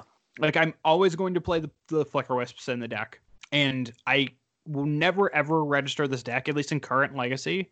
I will never, ever register Death and Taxes without Sanctum Prelate and Recruit of the Guard, and probably Mirran Crusader at this point. You didn't say Flicker Wisp. Oh, Flicker Wisp is... I said Flicker Wisp, but that's... Oh, that's an auto include. Yeah, that's auto include. Like, you can't not play Flicker Wisp. So, in Vintage, at least, this would go in the... I don't even think... You would really have to miss like a straight Storm without Yogg Bargain or Necropotence. Or Bolus to Citadel. Or Bolus, that's the outcome deck. But yeah, there's a lot of things that are very, very powerful that it doesn't really matter that they're 6 mana. Yeah. And I don't think it would be worth to cut it from that. The one that it would be is like what's called it's the old name of the deck is like Windlong or Burnlong, where it's really just spell based. And then you have your Mox and Lotus. Yeah. And you rely on wheels and draw 7s. I think more recently they're calling it Dark Petition Storm. Well, even that, DPS plays Necro and Bargain, doesn't it? Not recently. It's just been almost a exclusively spell-based deck. So, and that one, that would this card's worth get you. That would just get you LED and Lotus. I just thought this might not be bad in Modern Affinity. There you go. We're doing it. Hey, bringing it back, baby. Gonna happen, but yeah, you get the point. No, I'm just excited to play this in the main deck, or at least try it out in the main deck of Death and Taxes, because not only do you just get to recast like your Stoneforge Mystic that they killed, or your Mom that they killed, or your Thalia that they killed, or your Phyrexian Revoker that they killed, or something like that. Just virtual card advantage. Yeah, you just also you get to recruiter for this guy. Like this is a recruiter target. You were very excited about that. Yeah, the fact that this isn't a 3/3, it's a 2/3 is huge. You mean a 3/2? Yeah. If the fact that it's a 3/2 and not a 3/3, because if it was like a 2/3, that would make this card like unplayable in Death and Taxes. But because it has that special 2 toughness thing where you can recruit the god for it, that makes the world of a difference. Yeah, you can play it as a 1-of if you really wanted to, and then go find it when you need it. Oh yeah, it's going to be a 1-of. I don't think you're ever going to play multiple copies of it. Yeah, it doesn't seem worth it to play multiple. Yep, it's just going to be a recruit of the guard target, but it's going to be a good one. It's going to be a fucking game-changing card. It'll let you, for example, say, I don't even know what the fuck is popular in Legacy right now, so I guess I can't really speak to Legacy. Say you're behind the control deck, you pop this guy out, you play another Mom. Okay, do they kill that thing or do they kill the Mom? Most of the time, they just straight go for the Mom before it's active. But this thing, if they kill the Mom, guess what? It just gets back. You just play it again next turn. So it puts some folks in between a rock and a hard place. Yeah, and the chances of them already expending a resource to get rid of the thing that I'm casting again means that this guy is already paying dividends. Yeah, paid for itself already. Yep. Like, so now you have to not only deal with this creature that I'm using to get something else back that you already removed, you also have to deal with a creature I'm getting back. Like, you spent all this time trying to kill my Thalia. Now I have a 3/2 lifelinker and that Thalia. Yeah.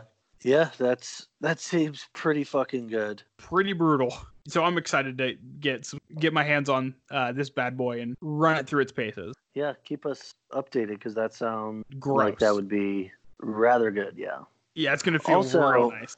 These companion cards, they don't have to be your companion. They can also just go in your deck. Yeah, and that's exactly what I'm doing with this little cat nightmare. Yeah, well, that's what I'm saying. Like, it doesn't need to be the one sideboard card or whatever. It can. Exactly. You could, if you wanted to, you could play 4 of this bitch in your deck, be perfectly fine with its ability. Yeah, the end all be all does not have to be the companion cost. It could just be the fact that the card is just very good and it can just be a part of your deck. Yeah, absolutely. You can have your cake and also eat it. You can have your kitty and it can fucking make your opponent's life a nightmare. Yes. Oh, I like how you did the creature type with that. That was very You nice. like that? Yes, I loved that. You know what else I love? I love me a good octopus. What's the octopus? The Sea Dasher octopus. I don't know if you saw this guy or not. Oh, the Flash. What's it? The ninjutsu dude. Oh, the Ninja Deep Shadow. Yeah, that's the Now octopus of Deep Shadow. This is the octopus of Deep Sea. Better name. Good deal. Good job. Yeah, this guy's really good. He is a 2/2 for 1 and 2 blue, but he has the lowly mutate cost of 1 and a blue. He has flash, and he says whenever this creature deals combat damage to a player, draw a card. Now, you can just flash this guy onto an attacking creature that's already not been blocked and just draw a card very similar to the card that we were just referring to, the Ninja. It's the exact same. Yes. Only instead of returning it to your hand, just keep it. Yeah, it just adds to the creature. Yeah. This might finally make modern Ornithopter ninjas viable. I mean, also, wasn't there people trying to jam that in Legacy or in Vintage for a while? Like 10 years ago, yeah. No, with the coming out of the new ninjas, the Modern Horizons ones, people were trying to jam that in Legacy at least. I think also in Vintage. Yeah, I was unaware of that. I don't think the deck is was particularly good, but this guy might help you out a little bit.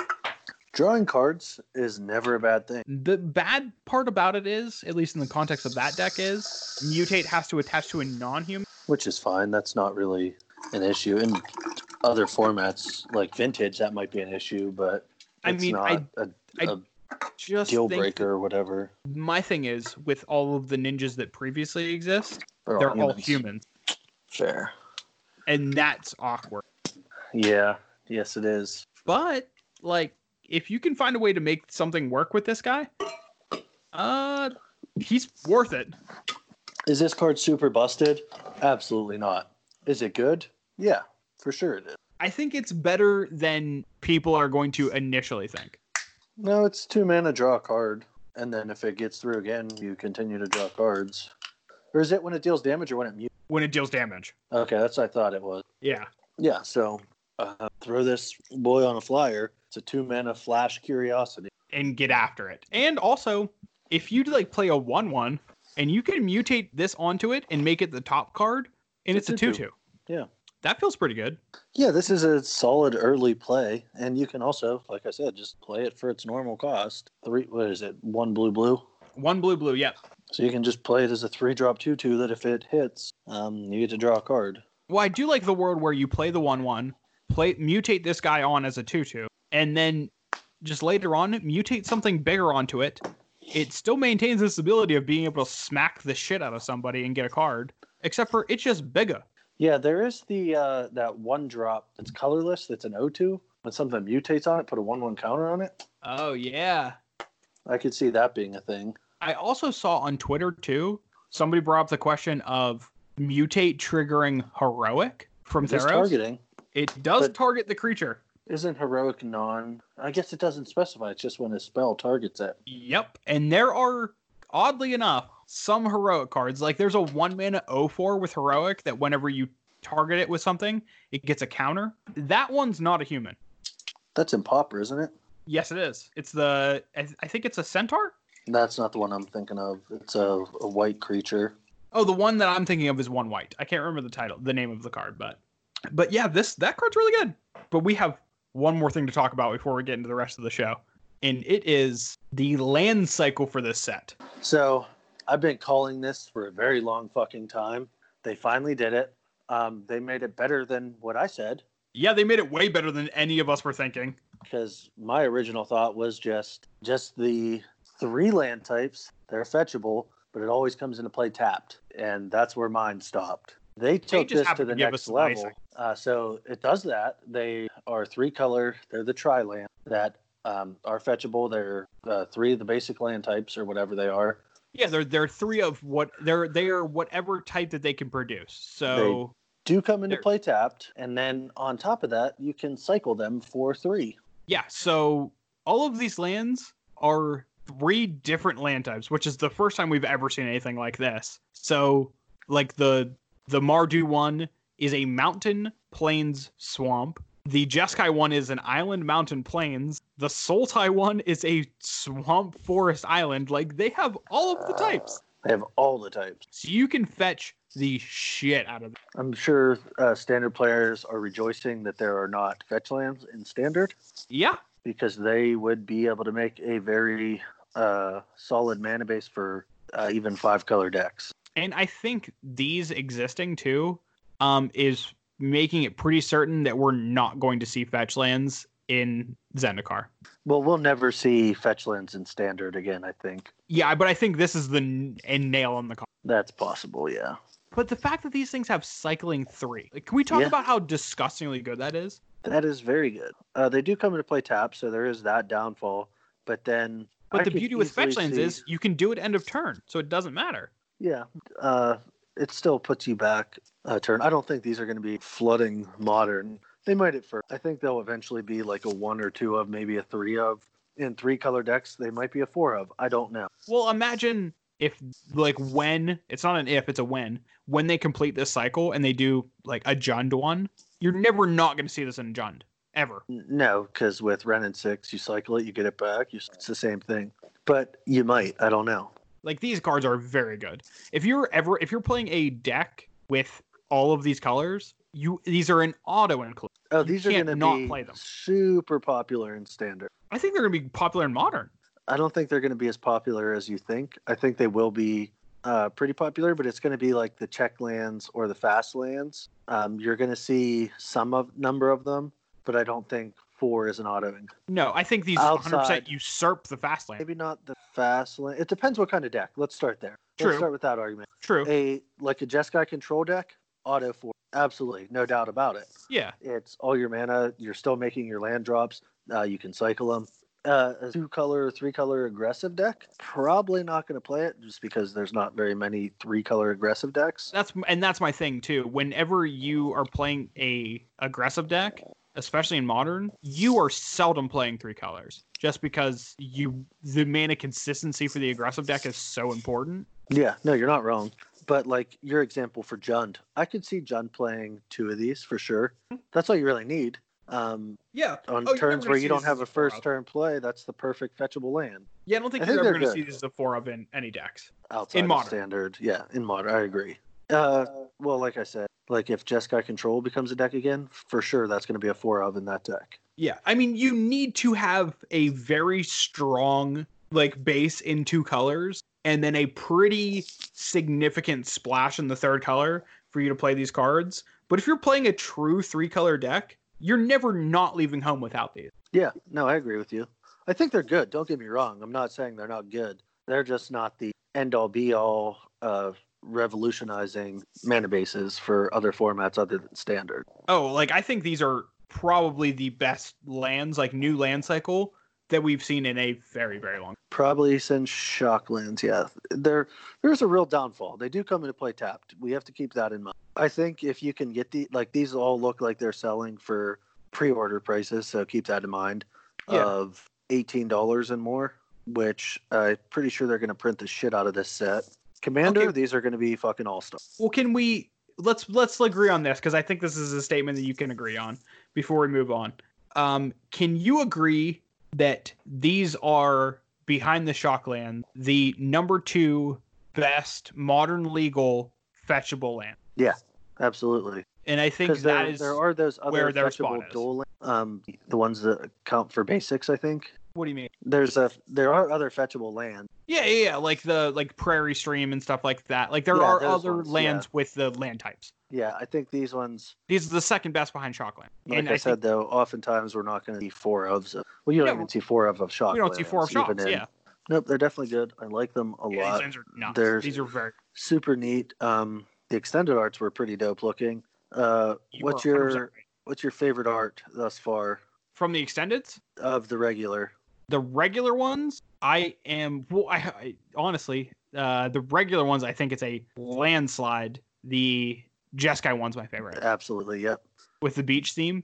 Yeah, it's a little bit closer with the extended art. Yeah, the extended arts are pretty dope. The only one that is like is the Zagoth Triumph, the Sultai one. Oh, see, I loved that one. I love the shading, and then it's like bright in the back. I think that's very Sultai of it.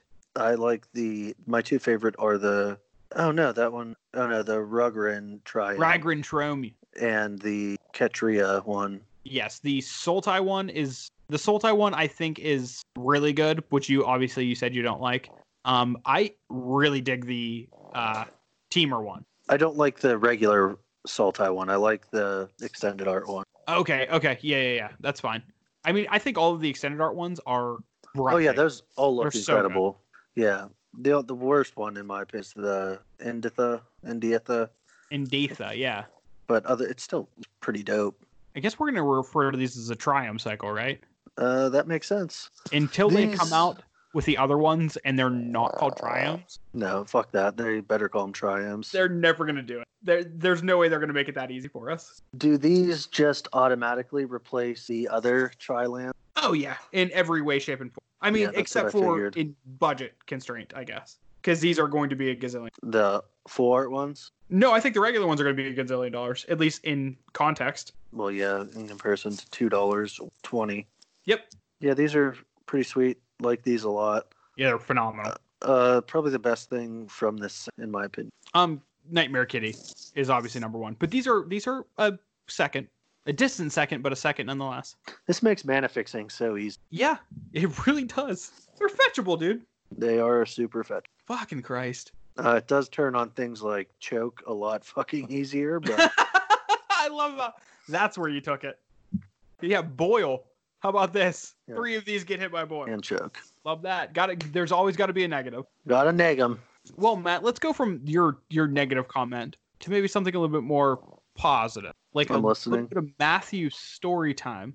A little bit of spice with Chef Matt. It's been a week. We haven't had one. So you folks who were listening last week, I told you I was going to give you a little bit of story time, and that was a little hint to an old school deck referred to as story time. It was. I didn't know that there was the innuendo until after the episode when you told me there was the innuendo. Yeah. So this deck is called Storytime. It can be built a lot of different ways. It has to be white, though, for the card Shahrazad. So, yeah, that. This deck, what this card does is you start a sub-game. So you take everything, your hand, all the permanents in play, put them aside. Each player draws 7, and you start a new game. And the winner of that game, or the loser of that game, loses half of their life in the first game. So ultimately, what you try to do is turn this card, it's white sorcery, into a burn spell. A burn spell that just says you lose half your life. Yes. So you can do 10 damage. You can do a little bit more if they gain life, which, whatever. But there's 4 Shahrazad, 4 Disenchant, 3 Swords to Plowshares, 4 Serende Befreet. So I will explain that one. It is originally from Arabian Nights. It's 2 and a blue for a 3/4 flyer. And at the beginning of your upkeep, it deals 1 damage to you. 4 Savannah Lions, which is a white for a 2/1. 4 Lightning Bolts. 4 Chain Lights, which is 1 red, deal 3 damage to target creature or player. It's a sorcery, and then that player may pay red, and copy it. Psionic Blast, that's 2 and a blue, deals 4 damage to a target and 2 damage to you. 3 strip mines, 1 Library of Alexandria, which taps for a colorless, and if you have exactly 7 cards in your hand, you may tap it to draw a card. Hey, that one's familiar from last week. Yes, it is. 1 Soul Ring, 1 Mox Sapphire with 0 mana artifact, taps for blue. Mox Ruby, same thing, taps for red. Mox Pearl, same thing, taps for white. Black Lotus, Chaos Orb, which is a 2 mana artifact that you may pay 1, and then you flip it from at least a height of 1 foot. It has to do a complete 360 at least, and whatever, if it touches that permanent that you targeted, it is destroyed, which is fucking great. Yep, gotta love me a good Chaos Orb flip. Yep. 1 Balance, 1 Wheel of Fortune, 1 Time Twister, 1 Time Walk, 1 Ancestral Recall, 4 Volcanic Islands, 4 Plateaus, 4 Tundras, and 3 Mishra's Factories. Mishra's Factory is a land, taps for colorless, or you can pay 1 and turn it into a 2/2 construct, I believe. Yeah. And artifact creature construct. Yeah, it also has the ability that you can tap it to give another construct +1/+1 till end of turn.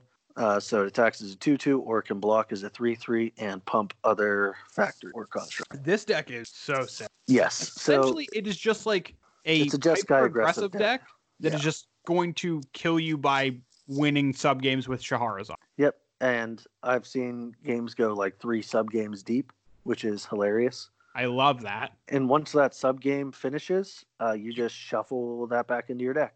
And then just go back into it. And then continue from the first game. Yep. The sideboard consists of 3 red elemental blast, counter target blue spell, or destroy target blue permanent. 3 blue elemental blast, is the same thing, but for red spells. 1 circle of protection red, which you can pay a white and prevent, or pay a colorless and prevent red damage. Greater something of presence, greater realm of presence, prevent all damage from artifacts, I believe. I'm not positive on that one. I think that's correct. Karma, which swamp in play, Karma deals 1 damage to the owner of that swamp during their upkeep. I believe that is white.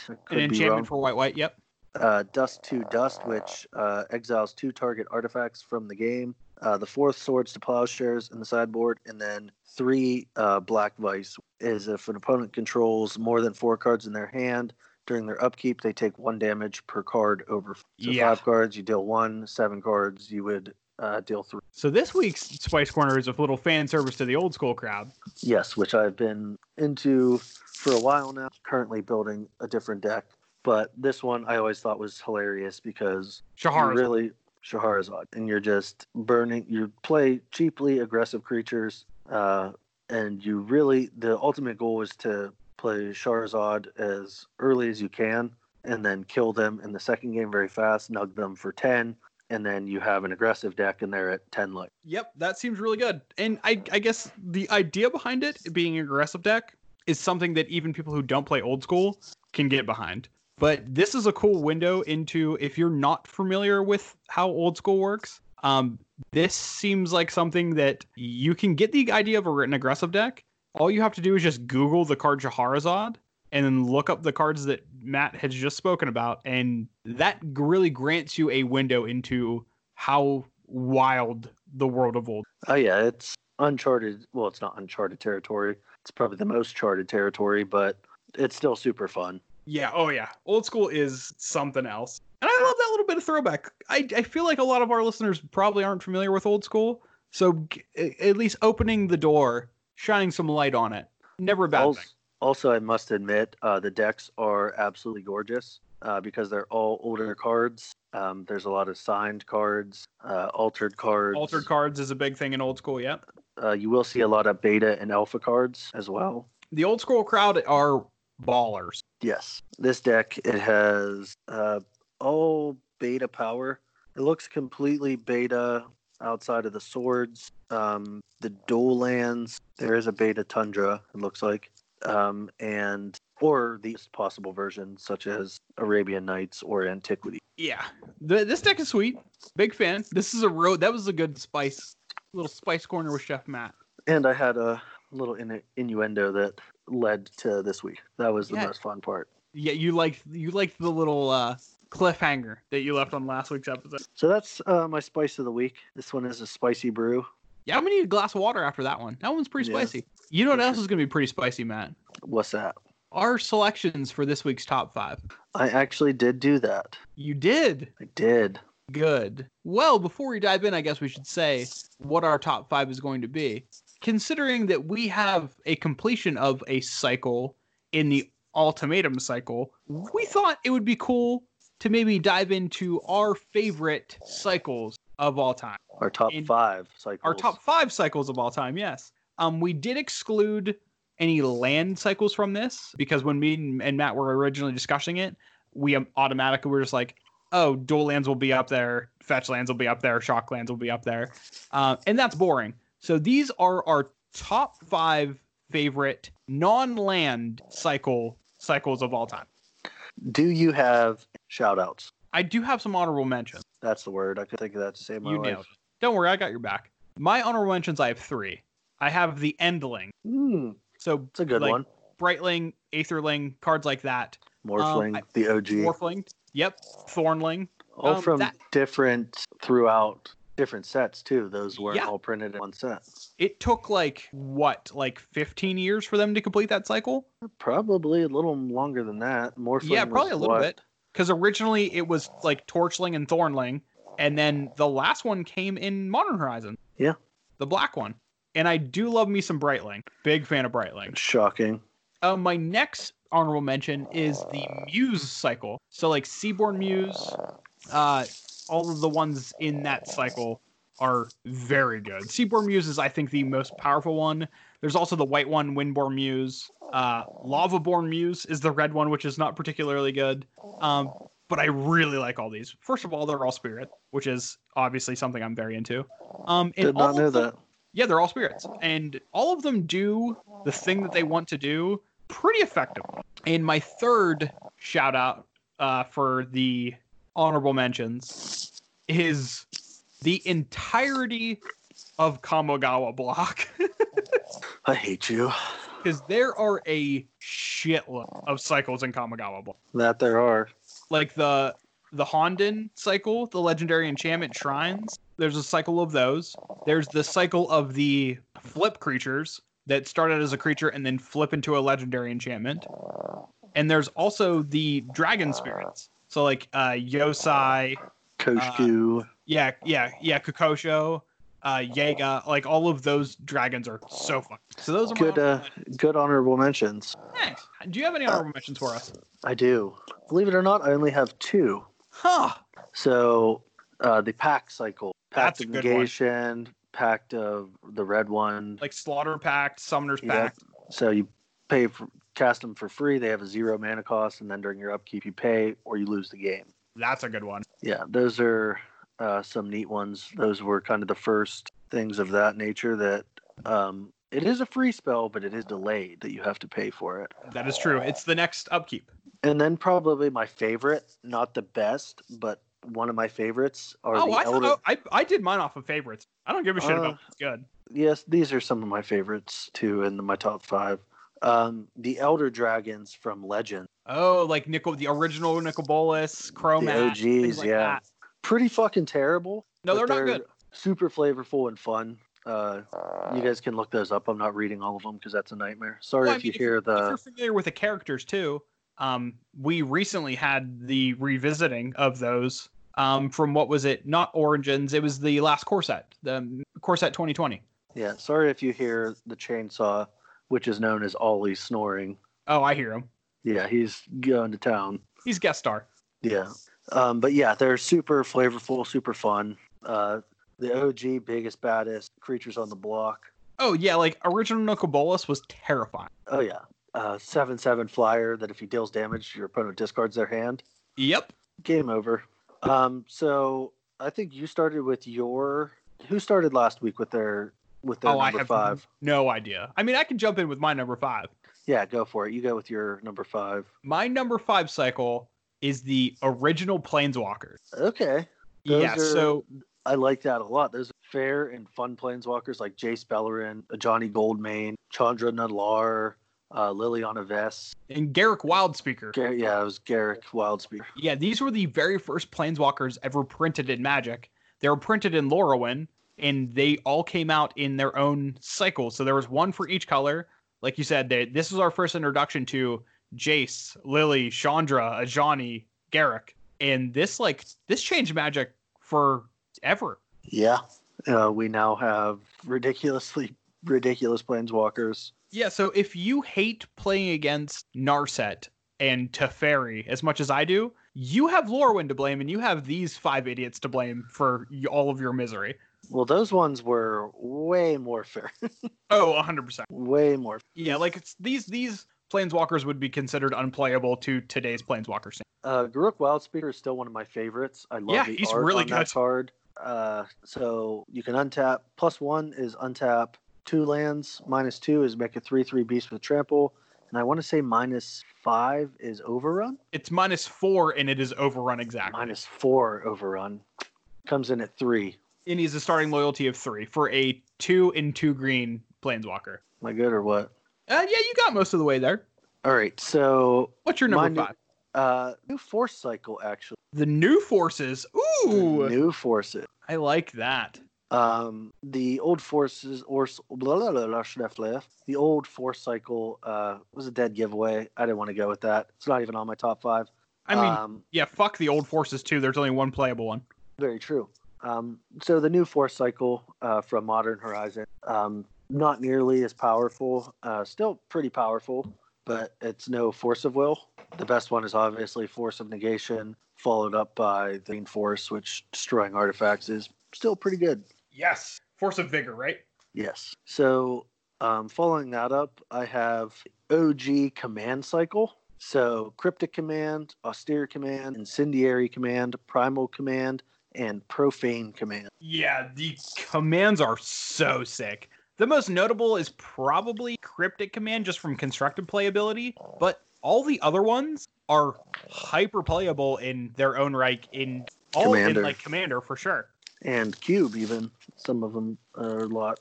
I know Austere and... Austere Command is insane. Yeah.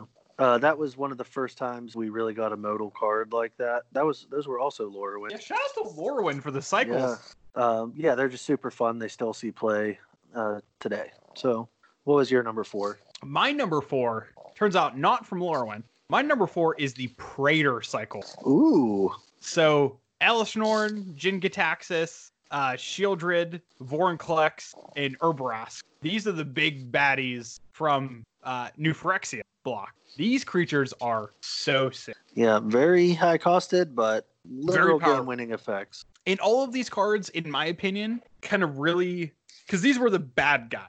But like, it's not often that you get bad guys in multiple colors. Like a white bad guy, you never see. But they all do the bad guy thing in like a very authentic way to like how the cards are designed and how the colors designed. Like Elisnorn giving your team +2/+2 and your opponent's team -2/-2 is the most perfect white thing it could ever do. Yeah. Jin-Gitaxias making your opponent's hand nothing because it doesn't draw any cards. 0. But it is a very, very brutal blue card. Shieldred. Yeah, just every turn reanimate for free. Yeah. Vorinclex might be my least favorite commander card to ever play against. Yeah, you don't get to untap your lands. No, and the worst part about it is, if you ever played against Vorinclex in on Magic Online, Vorinclex gives the permanence that ability, so it makes a trigger for each thing. That's a nightmare. It's brutal. It's so shitty. Yeah, so fuck Vorinclex, but this cycle is a master. So Matt, what's your number 4? I already gave you my number 4. Oh, did you? So is it? Oh yeah, you're right. You did. Dirt. Sorry, dude. So we're going to my number 3. Correct. My number 3. Shout out to one of my favorite sets of all time. My number 3 is the original 5 Gods of Theros. Oh, okay. Yes, I love. So we're talking about Heliod, Thassa, Eberros, Purphoros, and Nylea. The original gods, which all of them were enchantments, but they could also be creatures. And this was such a unique thing when they came out. Like when I first saw like Nylea, God of the Hunt, I was like, wait. So it's an enchantment, but if you have a bunch of green mana symbols, it isn't? Yeah, if you have enough devotion, then it turns on. Yeah, like all you have to do is have pips to get it. And like Purphoros is a absolute house. This card's insane. Oh yeah, card's a win all these condition cards and a are lot pretty of. cool. Especially in Commander, these cards are very good. But I can remember seeing these cards and just being like, oh wow, they really crushed the concept of like what a god in Magic would look like and function as. These cards are just flavor home runs. Absolutely, they are. And they paved the way for like all of the other really, really wild gods. Like everybody, I'm Krufix, one of my favorite cards of all time. I built a commander deck around him. It's my favorite commander deck. And then like Aetherios is a wild, absolutely disgusting card. Kranos, the Izzet one, I've played constructed most times. Oh yeah, it's Keranos. Kranos is the guy from God of War. Keranos is the god from the different god. But yeah, I mean, all these gods are just. That's the good one. I thought of one that I would like to add to my honorable mentions. The Bringer Cycle from Fifth Dawn. Ooh. They're terrible. Not good. They're fun, yeah. But you like them. Yeah, you can go look them up if you want to. I'm not explaining them. All right, dude. We're at your number 3, right? My number 3, yes. So my number 3 are the Titans. I have. Jesus, Ollie, what are you doing? God, learn to breathe, man. Yeah, the Titans. I have played all of these a constructed format, except Frost Titan, because it is absolute trash. It's good in cube.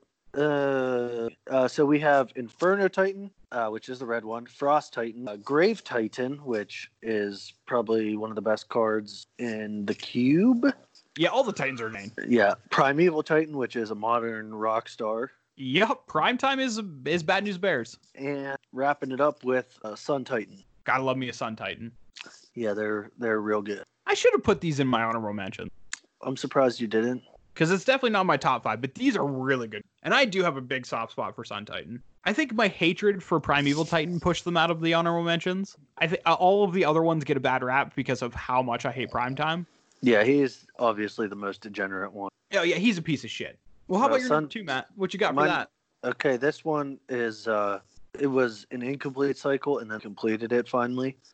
This is the 1-mana tutor cycle. Ooh! So, Vampiric Tutor, Mystical Tutor, Enlightened Tutor, Worldly, and wrapped up with fucking... Gotta love Gamble. They printed 4 of them and then didn't print Gamble for many, many sets after it. No Gamble, no future. Yeah, so Vamp gets any card. They all get a card and put it on top of your library, except Gamble, which puts it in your hand and then you discard a card, because like you said, no Gamble, no future. But Vamp is the black one, gets any card, lose 2. Mystical Tutor gets an instant or sorcery, puts it on top. Enlighten gets an artifact or enchantment, puts it on top. Worldly Tutor gets a creature and puts it on top. And Gamble gets anything, but then, like I said, you discard a card from me. Yeah, that's a good one. I hate tutors, but like, gotta pay respect. Yeah, they're all very, very powerful. The least played one, unfortunately, is Worldly Tutor, and is probably my favorite. Really? I didn't expect that. Yeah, I love that one. I had an old Elves deck that ran 4 of them. I still have them, actually. That's They're like sick. $30 now, so I'll never get rid of them just because of your nostalgia factor. Yeah. I totally get that. So, what is your number 2? Well, my number 2 was actually what in your top 5. My number 2 is the command cycle. Fair. The OG command cycle, or just the OG commands? Yeah, so, buddy. Yeah, like you said, like cryptic, austere, primal, incendiary, profane. Yep. That I'm not surprised. Super fun. Cryptic I've cast command a shitload of cryptic commands in my day, and I've also cast a shitload of austere in my day. I don't think I've actually ever cast that one. Austere command? Yeah. I have cast austere command so many fucking times. I love just like playing a shitty white deck with all like small creatures, and then just like, I'm gonna blow up all your artifacts and I'm gonna blow up all of your big creatures, and then just swing for the fences. Checks out. Yeah, I love the commands, and I've cast these a bunch, and all of them are just so cool, and they do such a good job at displaying like the strengths of the colors. I would agree with you. Except Incendiary Command. Incendiary Command's a piece of shit. Like, it's the worst one, but it is very red. It's very red. What did you wrap up with as your numero uno for the my commands? number one is actually for the cycle. My number one is actually an incomplete cycle. It is the Swords of Magic. I thought they wrapped that up in Horizon. No, we are still missing 3 of them. Oh. Yeah, so the swords, for those of you who are not familiar with, I'm referring to the 3-mana artifacts that equip for 2 that give you protection from 2 color. So things like Sword of Fire and Ice, they give you pro blue and pro red. Sword of Light and Shadow, which gives you pro black and pro white. Body and Mind, which is pro blue and pro green. The original cycle was Fire and Ice, Feast and Famine, Body and Mind, War and Peace, and Light and Shadow. War and Peace giving you protection from red and white. These cards are just so fucking awesome. All of them are so powerful. So powerful. And only made better by, well, they really, really made good by Stoneforge Mystic. Stoneforge Mystic, that's it. Yeah. I mean, out of all of the cards of any cycle, I have put onto the battlefield, I wouldn't say cast because I hardly cast, but I put onto the battlefield more times than any other one, Sword of Fire. I was trying to guess what your number 1 cycle would be, and I couldn't actually nail it down. I mean, I did kind of pseudo cheat with it not being a complete cycle yet. That's fine. But I love the swords, man. And then we recently got like Sword of Truth and Justice and Sword of Sinnoh and Steel, which is the Rakdos and Azorius one. We are missing Sword of Green and White. We are missing Sword of Blue and Black. Black? Yes, blue and black. And we are missing Sword of Red and Green. Red and Green? Yes. That's actually what they're going to be called. Yeah, I don't know exactly what the names of the card are, but I can almost guarantee you that's exactly what they're going to be. Still a cycle, even though it's not complete. It is still a cycle. And I have spent many a nights fantasizing about what the completed cycle is going to be. I feel bad for you. You need a better hobby, bud. Listen, I love the swords, man. Just anything that can help my sweet, sweet Stoneforge Mystic get more equipment, I'm 100% in. Fair. All right. Since I know that I still have number 1 to go, I'm going to make you a deal. If you can guess what my number 1 is, I will give you an extra hint in the game. I want to say that your top one isn't the Boon cycle, but I don't know what it would be besides that. What do you mean the Boon cycle? Like the original cycle, like Lightning Bolt, Healing Salve, Giant Growth, Ancestral Recall, and Dark Ritual. Is that your guess? I want to say yes, but I don't think that's right. I don't know what it could possibly be, though. Yeah, sure, that's going to be my guess. Son of a bitch! Did I nail it? Yeah, you got it. Yes, the Boons! I nailed it. Yep, it's what I like to affectionately refer to as the 3-for-1 cycle. They're all 1 mana and a 3 of something. So Ancestral Recall, blue, you draw 3 cards. Giant Growth is a green, +3/+3 to a creature. Lightning Bolt, red, 3 damage to a target. Dark Ritual, a black, and you get 3 black mana. And probably the best one, Healing Salve, which is a white, and you gain 3 life or prevent 3 damage to something. You're the worst. I did not think you were going to get that. I nailed it. I honestly thought you were going to say the Mox. Do I know you or do I know you? You fucking know me. I'll give you that much. I crushed it. God damn it. Now I have to give another hint. Son of a bitch. Oh, this feels so good. And there's no way I'm getting everything right. I'm totally going to blow it. And I did not mention that to you at all. No, you really didn't. I just know you. Like flies on shit, dude. I got you. I got your fucking number. I should have said if you get it right, you get an extra hint. But if you get it wrong, I think that would have put the pressure on. Oh, and I probably just would have not taken the money there, but fair. God damn it. What was said, and now I get a hint going into our game. You get an extra hint. I'll give it to you. I'm the man of my word. Let's move on to the game so I can blow this fucking hint. And the game we're referring to, ladies and gentlemen, is called Accumulated Knowledge. So for those of you who don't know, every week we play a little game at the end of the episode. The game entails one of us going to the Scryfall website and hitting the random card generating button. Whatever card comes up, one of us asks the other the name of the card. The other one has to give the mana cost of the card. If they get it right, they get a point. And in this case, if I get it wrong, then I will never get a completion of the sword cycle. So Matt, are you ready? I am ready. Are you ready? For my first card. I mean, I get 4 hints, right? You get 3 hints. No, I get an extra one. Oh, you always do get 3, you fucking cheater. Yeah, so I get 4. I'm free rolling this one, baby. We're good. All right. Your first one is Rage Weaver. Rage Weaver. This sounds like a Rakdos card. I don't think I've ever heard of a more Rakdos card in my entire life. But I also don't know what it is, so I could be totally wrong. Oh shit, should I use one of my 4 hints? Do you want to fucking burn one, I guess? Oh, well, I don't think I do, because you just said that it burned one, which means there's no chance I'm getting it. Oh, this is probably like a stupid old card that like does something dumb. Rage Weaver is a black and a red. Is that your final answer? Yes. Wrong. All right, we're doing it. This is 1 in a red for a 2/1 human wizard. For 2 colorless, target black or green creature gains haste until end of turn. Because of course it does. This is most recently What set printed. is this from? Most recently in 10th edition, originally in Invasion. Great. Awesome. What was this, like a fucking mythic rare? Even though they didn't have mythic rares? Uncommon. Beautiful. This You card is fucking- shit. You whiner. Okay, this is... I'm fine with giving you this one. Kolagon's Command. You motherfucker.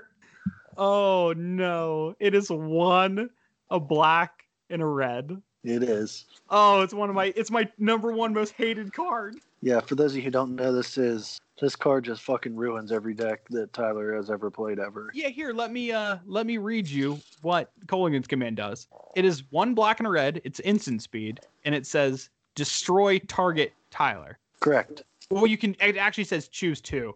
Destroy So- target Tyler, or destroy target Tyler, or destroy target Tyler, and then the 4th one is destroy target Tyler. So you get to choose Yes. 2 of those. So the actual ones are return target creature card from your graveyard to your hand, target player discards a card, destroy target artifact, or it deals 2 damage to target creature or player. Oh, fuck off, Koligan's Command. God damn it. That's the only win I need today. Yeah, well, that feels like a loss for me, even though I got it. So, god damn. God damn, how many lands can I get in a row? At least one more. All right, your next one is Tidings. Tidings, eh? Just Tidings, not Tidings A. Oh, well, that clears it out for me.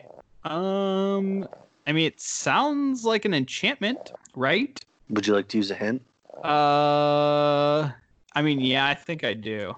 What would you like to know? What does this card do? Draw 4 cards. That's it. Oh, God. This has to be from, like, a commander set. Or, like, some obscure, like, weird set that wasn't, like, a limited set. Or if it was a limited set, it was, like, something stupid. Draw 4 cards? Draw 4 cards, buddy. Well, typically, if you're drawing, like, 2 cards, it's going to be, like, 3 mana. So it's got to be, like, 4, or it's got to be, like, 5 or 6 mana, right? Would you like to use another hint? Yeah, what's the mana cost? It's not 0. Oh, cool. That's surprising that it's not 0 mana draw 4 cards. It has no drawback. That's literally the only text on it, besides flavor text. I'm assuming this thing... Would you like to use another hint? No, I don't. I'm going to say 5 mana. It's going to be 3 and 2 blue. Is that your final answer?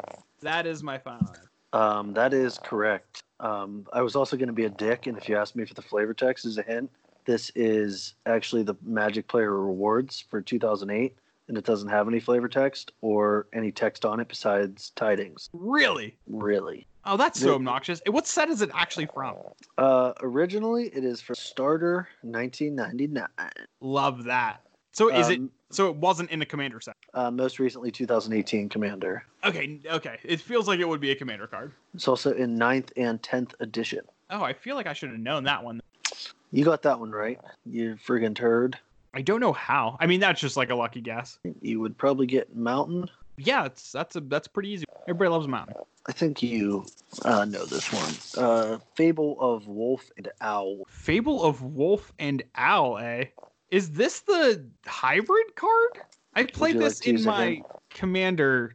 I mean, can you even give me that hint if I use it? I mean, it's a question. It's not asking the mana cost. I think if this is the card that I'm thinking of, it's the one that makes wolves and birds. Because I played it in my crew fix. If it's the card that I'm thinking of, it's 6 mana. It's like 3 and then 3 blue green hybrid mana. Why don't you give me? Yeah, this is the hint I'm gonna ask for. Does it have hybrid mana in the mana cost? Yes. Okay, so it's 3 and 3 Simic hybrid mana. Correct. And You it get makes fucktard. Yeah. it's an enchantment that makes like if whenever you cast a green creature, it makes a 2/2 wolf, and whenever you cast a blue creature, it makes a 1/1 bird. Close. It's just a spell. It doesn't have to be a creature. Yeah. Yeah, But, this card was yeah. in Crewfix for a while, and then I realized this card's not very good. sucks. It just increases yeah, devotion. terrible. Yeah, exactly. Yeah, that's exactly what an enchantment. Whenever you play a green spell, put a 2/2 green wolf. If you play a blue spell, put a 1/1 bird. I'll tell you what, this card is really good at increasing devotion, but it's really bad at everything else. Very bad at everything. Do you want to go for your fifth final one? Oh yeah, hell yeah, I do. I still got what, 2 hints? You have 2 hints, yes. Oh, I'm gonna use both of them on this guy. I think you might need it. This is Gluttonous Cyclops. I think this is a Theros card. My first hint, is it red? Yes. My second hint, what does it do? 5 red monstrosity. Yep, this is from original Theros. Or not, well, it's from the original Theros block. It is 5 and a red. I believe it is not from original Theros. It is from Born of the Gods. Would you like to use another hint? I don't have another hint. Oh, no, you don't. You could have got me there. But it's 5 and a red. Is that your final hint? Yes, it is. That is correct. Unfortunate. Because I remember the art from it. It's like eating a handful of sheep. Yes, I figured you'd get this because you love that block. I For do some love that fucking block. Unfucking known reason. It's from Born of the Gods, isn't it? Journey into. Fuck. You fucked up, bro. I got so close. But, like, isn't the art just, like, the grossest shit you've ever seen? Yeah, that and it's a Cyclops, which kind of narrows it down. Yeah, it's a big-ass, fat, jacked Cyclops eating a bunch of sheep, and then it has the farmer in the other hand. My favorite part about this limited format was I don't remember what set it was in, but the removable spell that was 1 black, -1/-1 to a creature, or destroy target Cyclops. Is that a real card? Yep. That sounds terrible. It's not good, but you would always end up with one of them if you were in black, and then just the very few times in the world where you faced up against one of these big idiots, and you're just like, shit. And you're like, wait, sideboard, put it in, and then just get them good. Oh, This card's terrible. Oh, it's not very good, but there are a bunch of really good Cyclops. There are no good Cyclops. I will die on that sword. So you win, even though you had 4 hints. Surprising. Don't try to just... Oh, I'm going to demean downplay my the win. shit out of it. I'll demean it, and there's an asterisk. There's an asterisk because I totally I know you, and I could see through your soul and knew that your top one was going to be the Boon Cycle. I love that. If anything, that's 2 wins for me, but you can also subtract one of it because one of my cards was Kolaghan's, and that feels bad. Feels real good for me. I hate it so much. Well, Fantastic. Matt, you know what? One time you gave me the shout out after a well-earned victory. I've done that more than once. I think now it's time for me to give the love back. You were Give so it kind back, to give though. me a shout out or a extra hint that I didn't need because I'm great. But I think I'm going to give you the shout out for them because I'm that kind of. Well, isn't that nice? It is. Let me bring up my thing here so I can read about it. Okay, so this is relatively new. I haven't actually seen it yet, but it seems very, very cool. So on Twitter, they are Manastack. That's at Manastack, Manastack. And what it is, it's what their description is, I should say, a suite of tools for creating and playtesting Magic: The Gathering deck. And that's exactly what it is. They have a card database, deck builder. You can playtest, so like test your decks out in real time. Using a drag and drop interface. Multiplayer testing is actually soon, which seems pretty neat. So it seems like a gold fishing tool that eventually will be, they'll have servers and you can just kind of play test. It really, really reminds me of Cockatrice. Yeah, a little bit. If you remember what that is. It does also like analyze your deck. Like it might help with mana costs and curves, how many of each land you would need, things like that. Like I said, I haven't used it yet. You can create an account. It's free. It does look super interesting, and I will be trying it out. It's pretty cool. Yeah, I just followed them now because I hadn't heard of it until you mentioned it right now. I don't remember I'm gonna jump on and see what this is all about. Yeah, I don't remember how I found them. I think someone retweeted them. Actually, I know exactly what happened. Another shout out, Brian Manolakos. He's a pretty hardcore old school player. Yes. And he follows them. That's how I found it. There we go. That's how I found it. And I give you I my was like, shout oh, out and you abuse it by giving multiple shout outs. fuck yeah, fuck you. I can do whatever I want. It does seem pretty cool. I do want to check it out. Sound like it might help with, like, for example, if you suck at making mana bases, it might help you out a bit. Yeah, that's definitely something. And I'm really bad at making commander mana bases, so maybe this will help out with that. Yeah, I don't see why it wouldn't. Yeah, like after adding all the duels, like I always have a hard time picking what basics I need to put in the deck. This will definitely help with that. Yeah, so it seems pretty interesting. Yeah, this is, I mean, if it works as promised, this could definitely be something useful. Yeah, I figured rather than going something with that a shit ton of people know about, go with something that not very many people do. A little under the radar action. Yeah, you get it. I do get it. Hell yeah, that's a good shout out, man. I'm glad I gave you it. I was taking it either way, boy. Oh, you fucking dirty fuck. I wasn't going to give you the chance. You stupid, you think you get the chance. But yeah, go check them out. Sign up if you want. I don't give a shit. I just figured I'd throw it out there. Hell yeah. Well, dude, that's a hell of an episode we just blew through. Yeah, it's a good 3.5 hours on the phone. Yeah, so I'm assuming after editing, this one's going to be well over 2 hours. Yeah, it seems that way. I kind of derailed us on purpose. It's all staying in, so fuck them. Have fun, idiots. Yeah, have fun sorting through all of this mess. And if you got to this point, I hope that you would love to go over to the Twitterverse and follow us at fetch_shock. And while you're at it, you can also follow me at Basic Landbin, and you can follow Matt at It's Bop. Pretty simple. Yeah, and if you made it this far, I'm assuming you're already going to tune in next week, where we probably are going to be finishing off these Ikoria spoilers. Yeah, hopefully we get the final ultimatum. Hopefully they never print those remaining swords. God damn it. I hope Please. the last cards are just different versions of Kulagon's command. No, just every color combination gets a Kolaghan's command. Yep. The exact same card as Kulagon's command with a different name and different colors. But it's going to be like 1 mana. Yes. Fuck you. You're the worst. It's actually going to be free. It's going to be target opponent sacks a creature. Your target opponent has to sacrifice for this to go on the stack, and then it does all those things. Oh, god damn. Opponent sacrifices a white creature. You're just saying fuck you. You're making it so worse. You're such an asshole. That was the goal. Fuck you. All right, nerds. Well, maybe I'll see you next week, but you won't be seeing Matt next week because he's a piece of shit. Fired. All right. Fucking see you later, nerds! Peace.